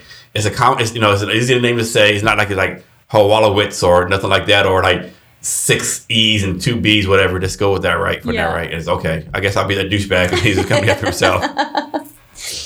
Yeah, and I would have actually done that because it is. I mean, I think it's fine. Yeah, when you think about it, like Mercedes-Benz, Harley-Davidson, all these name brand companies, Sean John, are named after the people started, right? Yeah, and I think that would have been fine. And the one reason that I avoided my name is I wanted to make sure that the focus was never on me. Yeah. Going out and pushing to this public thing. And so that was the one reason I didn't do that. Yeah. So how do you make money? What's the business model? Yeah, so the business model is commission. I mean, it's just like a real estate commission, brokerage. okay. Yeah, we earn And does the commissions. commission change based on any criteria, so it's the same commission each time? Well, sellers in Washington choose their commission amount, right? Okay. They determine how much commission is going to be paid on a transaction to either the buyer's agent or the seller's agent. And that's how we earn money. So, like any other for-profit real estate brokerage is we earn commission. And that's where our profit comes from. Who's like your perfect customer? My perfect customer? Well, there would be two. There would be one that does not need any assistance, right? That loves the mission we're on and wants to contribute to it. And then there would be one that does need assistance and is able to get into a home because of this customer, right? I mean, these two balance each other out. So how do you let people know what you're doing? Like, you have a marketing campaign, social media, word of mouth? Like, how do you get this word out about what you're doing? Yeah, well, gosh, that's also turned out to be really hard to do. So we have LinkedIn, Instagram, Facebook. We're trying to push content out weekly, which is also really challenging. I mean, man, there's a lot to do. But yeah, so we do Instagram, LinkedIn, Facebook. Have you found one social media that's really performing for you versus other ones? And of course, performing for you can mean totally different things, of course. Yeah, I would say LinkedIn. Actually, we get a lot of people reaching out through LinkedIn. Okay. Yeah. Which I didn't expect it to be that way. Yeah. But it is. And, but yeah, people like it. And then they send somebody else, and which is how it's supposed to work, right? Yeah. So, yeah. So how do you take care of yourself? How do I take care of myself? Well, I don't exercise enough. And I don't meditate enough. But a glass of wine equals 2 minutes, all that stuff, right? Yeah. I do drink wine. I do try to be mindful, right? Which is really hard, and because it doesn't come naturally to me. If we were in my office right now, you would see all of these sticky notes all around my computer screen and they're just mindfulness notes, right? And I try to do that. And then, as silly as it sounds, I try not to sit at my desk all day long. And I will sit at my desk all day long. I do my best, at least, hopefully 2 or 3 times a day, just get up and walk around the block or something. Yeah, exactly. But it's hard to do, unfortunately, right? It is hard to do. It is really hard to do. And so I try to do that. And then, I do, I'll set an alarm on my phone, and I call it my gratitude timer. Half the time I just shut it off, and I don't sit there and think quietly, but I keep trying. And I keep trying. Yeah, I like to read a lot of self-help stuff. I don't always implement it, but I get a little bit of something out of each thing.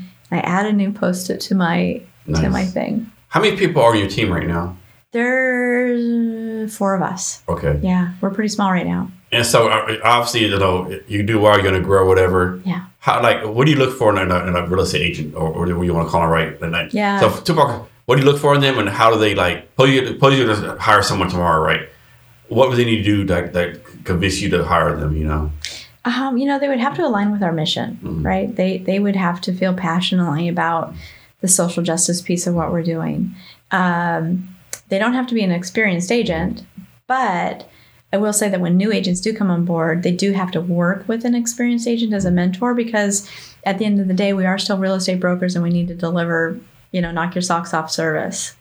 Is there such a thing as a real estate intern where somebody comes to you and say, hey, I haven't taken my license yet, I want to be a real estate agent. Can I intern, low-level job until I get my agent license and then work for you full-time? Does that even exist? Yeah, Okay. It can. And heck yeah, I would totally do that, Okay. And I think the cultural fit is more important than the I'm already licensed thing, right? Okay. License is easy to get. We can get anybody through that. But I think just a good fit, with the mission and the team, I think that's so valuable. So in your years doing this, what's the craziest or most observed house you sold or bought?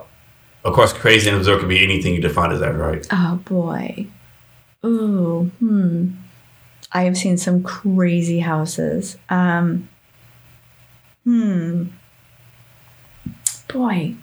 Let me think. I have seen, oddly enough, people do really crazy things with bathrooms and toilets.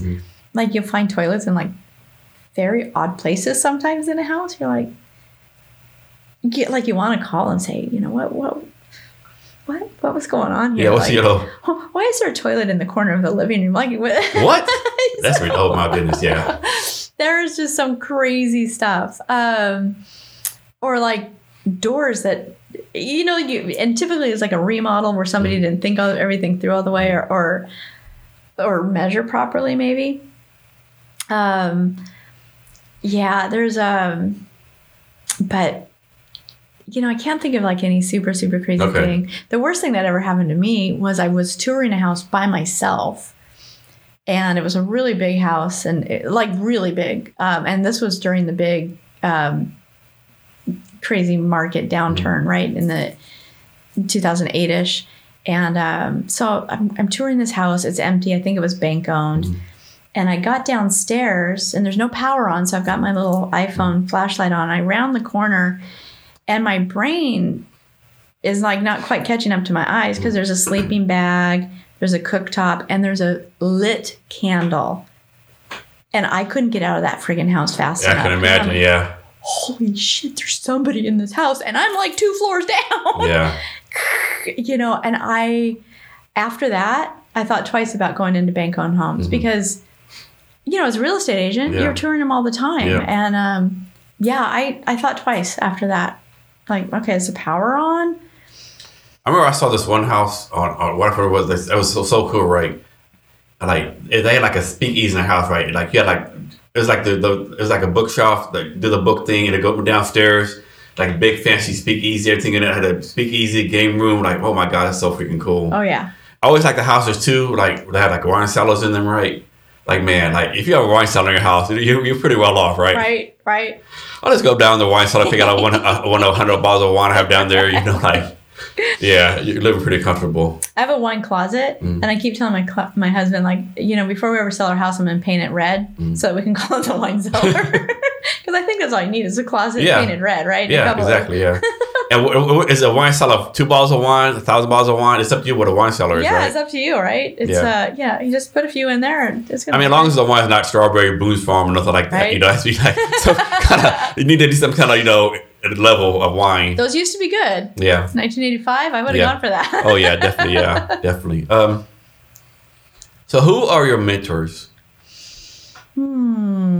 Boy, you know, I have a couple people in my personal life that I seek their advice. You know, my dad was an entrepreneur, so I love to chat with my dad. And it's also funny to talk to my dad though, because, you know, he retired 25 years ago, and you know, he led a different sort of business. He led manufacturing organizations, and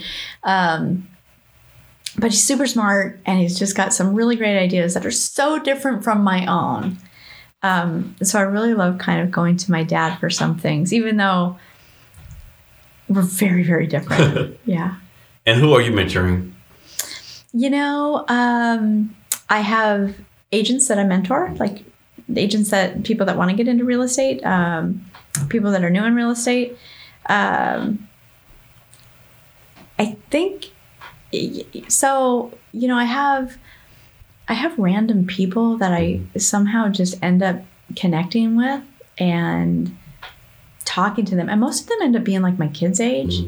I'm the same. It's crazy. Like I would say I have so many kids, like not kids, like people 20s, 30s, like coming for advice. I'm talking right now, but it's really crazy. Like my own kids, no, like, right? Yeah, like they're like, get out of here. You don't know what we're talking about. But people their age all the time. Yeah, it's kind of crazy, right? Like, yeah, I don't understand it. Yeah, I never will. Yeah, and honestly, it's frustrating too, right? Like, I can help you with this and that. No, you can't. You know, there was some random kid I meet somewhere, like reached out to me on LinkedIn. Hey, you know, okay. Yeah, exactly. Most of my kids are pretty good about seeking advice as needed and taking it. But you know, they're working their way through and figuring their own stuff out. And you have to be there for them, right? Yeah. Got a little soft pad for them to crash on if they're gonna do that. But so this might be a tough question for you. All right. How does your company fail? Oh boy. I think there's probably 1,000 ways. I think the company fails if we're not able to get at least one person into a house every year. Okay. If even we can help one person. That seems like a pretty reasonable goal, just one house a year. Yeah, that's actually a pretty low bar. I would hope we would do better than that. Yeah, I would think your bar needs to be a little bit higher than that. Yeah, I would hope. But I like to think if we can affect even one family's ability to buy a home, that's success. And if we aren't able to do that, I think we've failed. Nice. So, different entrepreneurs do different things, Famously, Elon Musk works 100 hours a week, supposedly, I have like one friend, he works 21 straight days, takes 3 days off. No matter what the days line up, he does 21-3, right? Yeah. Like the 3 days, he completely cuts everything off, right? No phone, no nothing. He just like hibernates, whatever. And different people do different things. You gotta do what's best for you. What have you found works best for you? What works best for me is actually just extending the same grace I extend to other people to myself. And going away, like a couple weeks ago, my husband and I took our sailboat up to the San Juan Islands for 10 days. And I brought all this work with me. And we got up there and our little tiny boat and we, anchored in this harbor. I didn't open my work at all. I had somebody, handling clients and stuff. I think that's important though, right? I mean, for me, I have to step, and I don't have a set schedule. Like I work and then I don't work. I feel like for me, they just are smushed together, right? But I've done that for decades and it's fine and it works for me. But at the same time, I need to be able to step away and have a team I can trust to keep the lights on and not catch anything on fire while I'm gone. And I think that's so valuable, just to have a trusted team that allows you to go unexpectedly to the San Juans for 10 days. I can't do it every month, obviously, but well, one day you'll be able to do it every month. I hope so. Yeah. One day they come to just run by yourself. You'll hire a CEO and a chief of staff and they'll just report to you. Ideally, I will step away from this organization and then it will be employee owned and I'll just be a consultant to them. Yeah. So how do people get paid? Is it strictly commission? Is it a combination of commissions, and salary? How's that work? It's a combination. Yeah. Okay. So there's a combination of base salary. And then how do you decide that split, so to speak? We're still working it out, honestly. I came up with the split based on what I thought would be a reasonable income for somebody that has just started in the industry or midway through. And do you base income on like national average for, let's say, agents based on Seattle? Like Seattle. Based on Seattle. Yeah, okay. Seattle. That's a pretty high rate. Yeah, for sure. Kind of jacked up. You hire someone in Seattle, like, I'm going to base your salary on Starkville, Mississippi. Yeah. I think that's one way that we would fail. Yeah. It's, but again, I just want to marry hey, you can make a great salary and we can do good. We can do both. So. Yeah. So, how often do you go on social media yourself? Well, I try not to go on Facebook because it's insidious and I lose too much time. That's a good word for it, insidious and icky. Right? But I do go on Facebook because I follow some sailboat pages. And I like to read about the people that are traveling the world, right, in their sailboats, because I think that looks like such a cool thing to do. But like LinkedIn, okay, I check in with those probably daily. And how long have you been selling boats? Is something a skill you obviously learned? You've been doing it for a while. No, so I started sailing like 20 years ago, and when I say started sailing, I took lessons for like a month, and then I went out a few times in between. Yeah. But my husband loves to sail, and he has sailed for a couple decades. Do you own the boat y'all have? Yeah, we do. Are those like pretty expensive? I think when I think of sailboat, I think like $1 million boats. Oh no! This is like a Honda. Okay, like the Honda version. Honda. So you don't have the Tesla, but you have the Honda. No, we've got like a 1992 Honda Civic. Okay. Or something.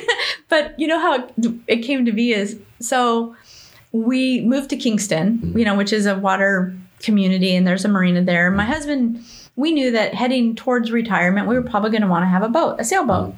And we heard that the waiting list at the marina was years long. So we got our name on the waiting list. Yeah. And our name came up after like a year and a half for a slip at the marina. And if you don't take your slip, you get booted to the back of the line. So we're like, okay, we'll take the slip and then we'll get a boat in a few months. So like 5 minutes later, my husband's like, hey, I found a boat. I'm like, what? Of course he did. It's not the time for a boat. Of course he did. Yeah. So we you probably like, it's such a great deal. You can't beat it. Yes, I think that's exactly what he said. And then he said, well, let's just go look at it. So we have an idea. Yeah. Yeah. You know, again, we're sailing it home 2 days later. And he's probably selling the boat more than the actual boat owner is. Oh, yeah, for sure. So that's how we came to have a sailboat. So is it true that when people buy boats, it's actually like a money dump, you know, because you're spending so much money on upkeep and stuff like... Yes, that is true. My husband he says everything on our boat's broken. We just don't know what thing is broken right now. So, but we're getting more joy out of it than pain. So far, so good. Are you and your husband like expert swimmers? No, Okay. I mean, we both swim. So I'm guessing y'all have that life vest tight every single time, right? Yeah, I am absolutely. You've got to wear your flotation device, right? And yeah, it's always on, and nobody gets to come sail with us without one. So you went on a 10-day trip. What's the longest trip y'all been on? That one. That one right there. Yeah, I had never even. And so you're on the water 10 days. And so like, how do you plan to know what food to bring? Like, you know, I mean, because you like. Oh yeah. The rations you want to call it, food rations, drink rations, you know. Well, it was kind of funny because our plan was only to be gone for 3 days. And at the last minute, we both ended up with this window where it was going to be good for us to be gone for a little bit longer. So, and we were planning to leave the next day. So the next day, I was like, okay, I'm going to pretend like I'm going camping. What would I make for camping? And then I made like a bunch of meals like that morning. And I was... The sailboats they don't have like stoves and stuff, right? Like yeah, they do. Do they? Okay. Yeah. Well, they don't all, but this one does. Okay. Does. And but the fridge in our boat is like a cooler. Yeah. It's not really a fridge. Yeah. And then it's a pain in the ass because everything is stacked like a cooler, but you're like digging down on the counter. But we did great. We had ham sandwiches for breakfast every morning, which was not planned on, but it turned out to be ham was on top of the cooler. So every morning I'm like, I don't want to dig down in the ice. Yeah. You want a ham sandwich? Yeah. So, but we did we docked at a couple different places. So we got off the boat, but we didn't eat out at all. Okay. So I'll make this up, but is there such a thing as like, like Uber Eats or DoorDash for boats? Like some company brings food out to the boat, or like you run out of fuel and some random company fuels you up in the middle of the ocean or something like that? It's a Coast Guard if you run out of fuel. Yeah. If that happens, that's not a good day. Bring diesel and sandwiches. That's not a good day.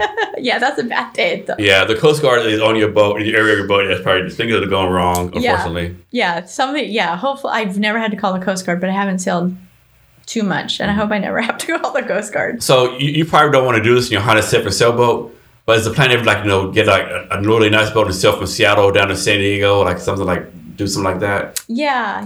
Actually, my husband and I are right now just kind of talking about like what do the next several years look like for us? Like when we're at that age where we got to kind of think about when we want to retire, how active we want to be, and right now we are definitely talking about getting a bigger boat and going on a big grand adventure. Any thoughts of like selling your house and just going all in on the sailboat life, so to speak? Yes. Yeah. Yes. I don't know how realistic that is just yet, but I'm going to keep in touch with you because if I do it, I'm going to be like, guess where I am. No, but there is like, but that's all part of it, right? Like our house again. And I don't know how old your kids are, or if you have grandkids, like, Mom, Dad, grandparents, are you kidding me? Like, how are we going to visit you on a sailboat? Like, what's a yard playing? Like, what's going on here? Like, no, you can't have a midlife crisis on us.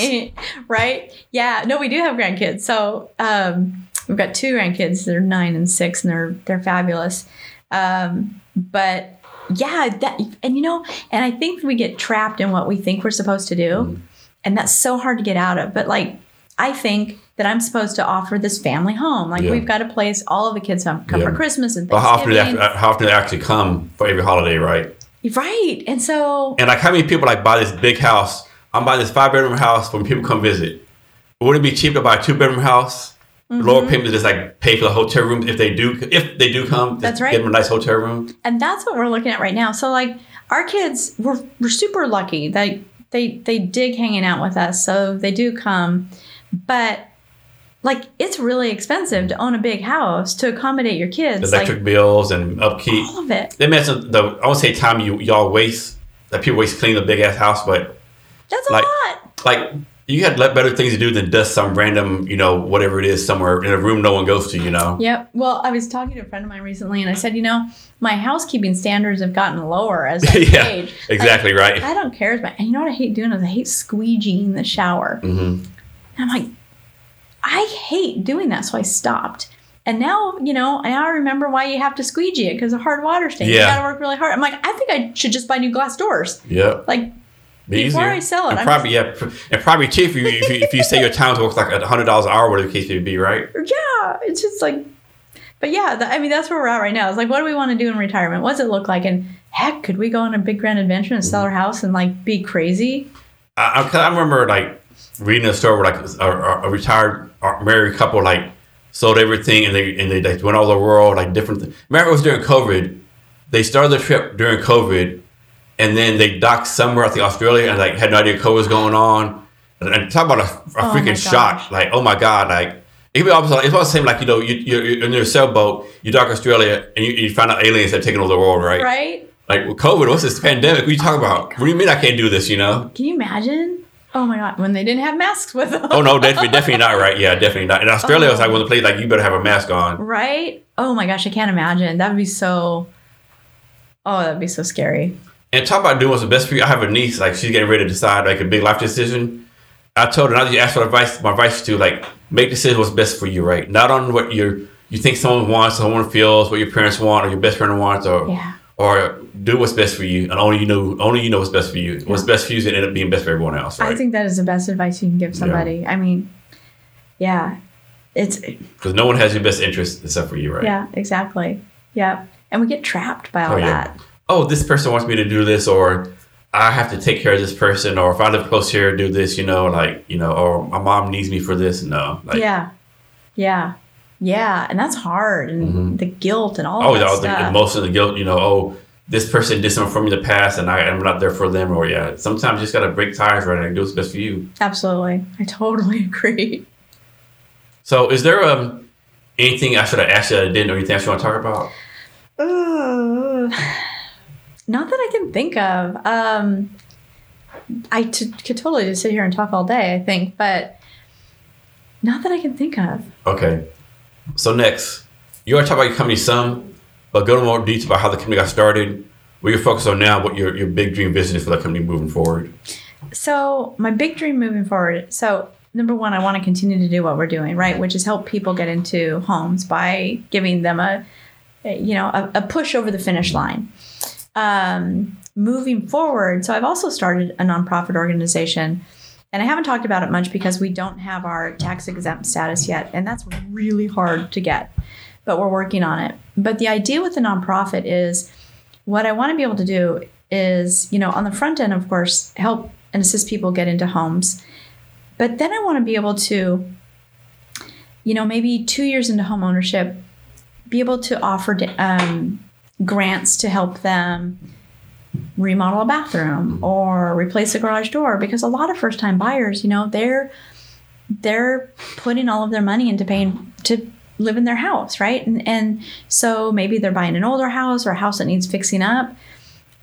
If they are responsibly sustaining their home ownership, I would love to be able to offer them a path to build equity a little bit, right?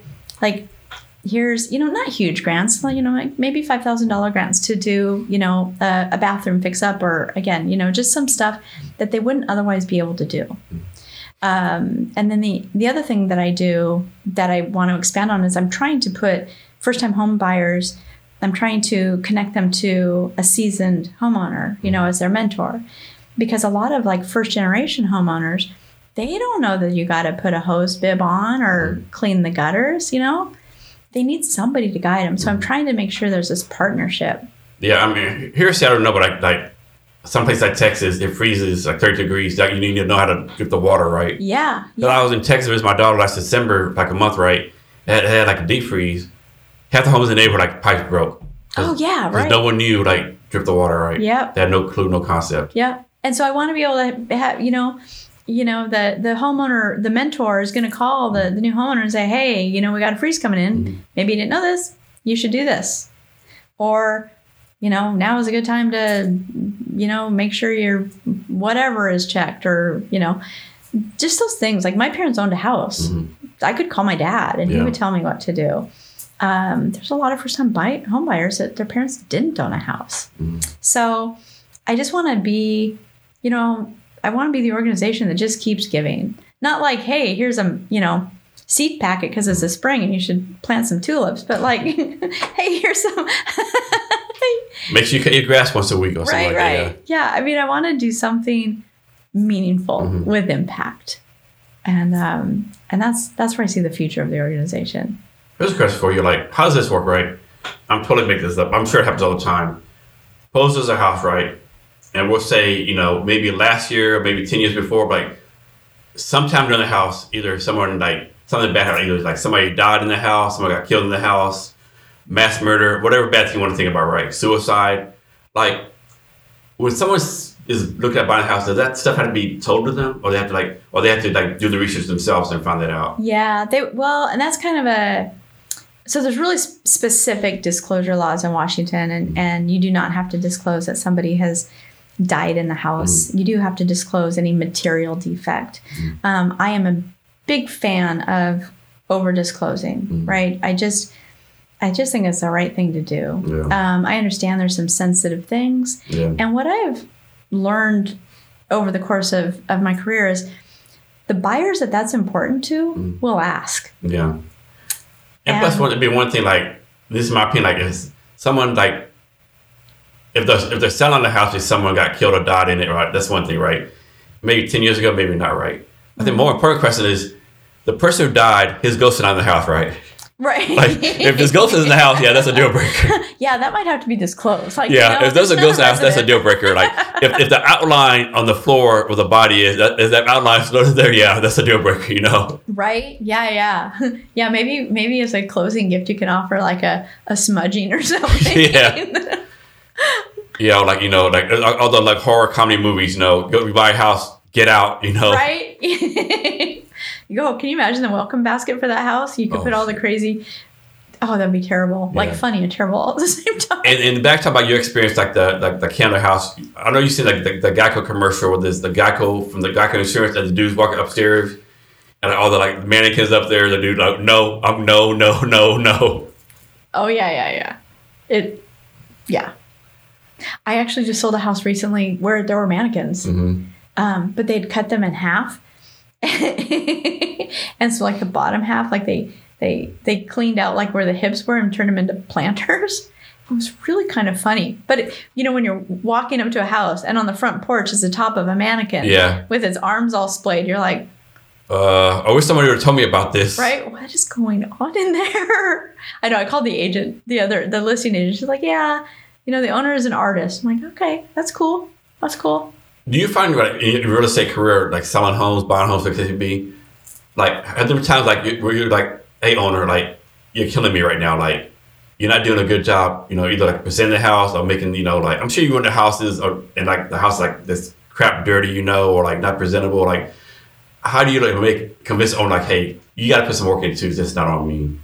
Yeah, I think or maybe like you say you want to sell a house, but do you really want to sell a house? Yeah. Well, and that's it too, right? Like this is going to affect your proceeds. Like, you want top dollar, this is how you get top dollar. You do this, and this, and this. And if you can't do it, we'll do it for you. But you've got to understand why we're doing it. I have, there's some sort of, I remember once I had to call a homeowner. I'm like, hey, you got to put the bongs away. The what away? Bongs. Like. Oh, okay. I'm like, they're distracting for people looking at the house. Like maybe just put them in the closet or something. Under the bed or something. Right. They should, you do you. That's cool. But it's distracting. Or like, sometimes people will have risque artwork. I'm like, okay, that's lovely, but maybe not why the house is for sale. I may have some crazy, the walls painted some crazy colors. Maybe we need to repaint them from yellow, pink polka dots, and zebra stripes to like something more, like more common. Yeah, Yeah, and we do that. I mean, so like one of the things we do for sellers is we'll we have a fix up fund. Mm-hmm. So for people selling their house, we'll come in and we'll actually cover the painting and staging and all of those things, because a lot of times sellers, number one, they don't want to do it, or they can't afford to do it, or it's hard to do it. Right? Sometimes it's really emotional selling a house and painting over the kids' all the memories and stuff. Yeah, yeah. Is there a time when you have to tell a seller, like, hey, your house been on the market for like, X number of days, X number of months. We need to lower the price, or we need to like take it off the market? I always heard that like if your house on the market too long, you should take it off and put it on there later on. Yeah. Well, there's different ways of looking at it. There's a lot of different philosophies surrounding it. The crazy thing about the Seattle market is it hasn't been an issue for a really long time. Last year, I think, was a little challenging because we did start seeing prices affected because of the rising interest rates.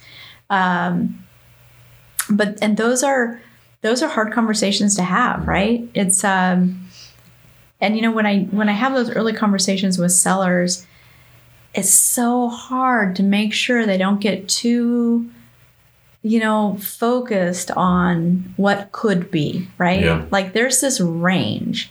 Here's the range that we're probably looking at. There's surprises. We don't know what might be around the corner, or that might come up on an inspection, or that rising interest rates are going to affect pricing, right? But I've done both, right? I've had the let's lower the price conversation, and I've had the, sellers that don't have a life need reason to move. Maybe let's take it off, let things cool down, and we'll come on again in the spring or whenever, right? Yeah, so owners have like unrealistic expectations. Like they say, hey, on according to Zillow, everything I look at, my house worth $1 million. But that this house only worth $600,000. How do you like have the conversation and convince them? Like, I mean, that's a big cut, right? $1 million, $600,000. I mean, a big cut, right? How do you convince them? Like, hey, I know you seen on Zillow, the rip the company, however, this is the real deal. This is the market, so to speak. Yeah, data. Straight out data. Yeah. Like, yes, this is what Zillow says. This is what Redfin says. This is what sold homes say.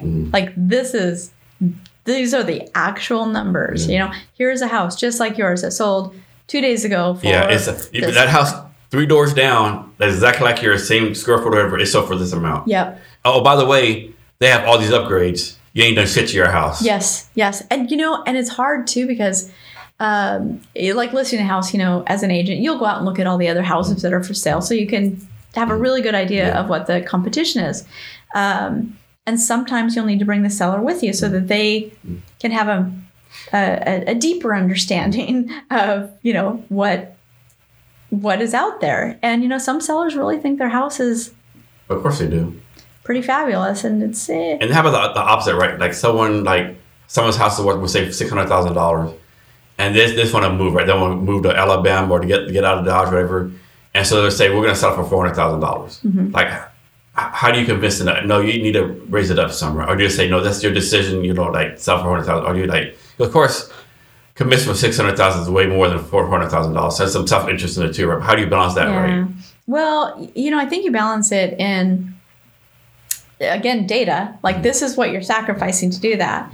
And then number two, the market's not going to let it sell for $400,000, right? If you put a $600,000 house on at $400,000, a whole bunch of people are going to make it worth more than $400,000 with their offers. That might be a good thing to do, right? Yeah. Well, yeah, it's one avenue that agents have done for the past several years. Is the low price to get the bidding wars, and it works most of the time. Nice. So once again, anything else you want to talk about before we get out of here? Not that I can think of. Okay. Last question. Can you give us any last minute advice or wisdom or anything you want to talk about? Ooh, boy. I think I feel like I should say something about housing. Buying a house or selling a house is all about life, what's going on in your life, right? There's not a right or wrong time. It depends on what's going on in your life. But I like what we talked about earlier, right? Be true to yourself. Shed all the crap that you think you're supposed to do or should do, and just try to dig in on what you want to do. Nice. Tami, thanks for your time today. Really appreciate it. Thank you so very much. I enjoyed being here. And for listeners at the Jason Kevin Experience, at Kevin's HR, we're doing an equity crowdfunding refunder campaign. To learn more how to become an early investor in Kevin's HR, go to https://refunder.com/Kevin's HR. Thanks for your time, and remember to be great every day. Thank you for listening to this episode of the Jason Cavness Experience. Be sure to connect with us across social media at Cavness HR. Thank you, and remember to be great every day. Don't you know, pump it up. You've got to pump it up. Don't you know, pump it up. You've got to pump it up. Don't you know, pump it up.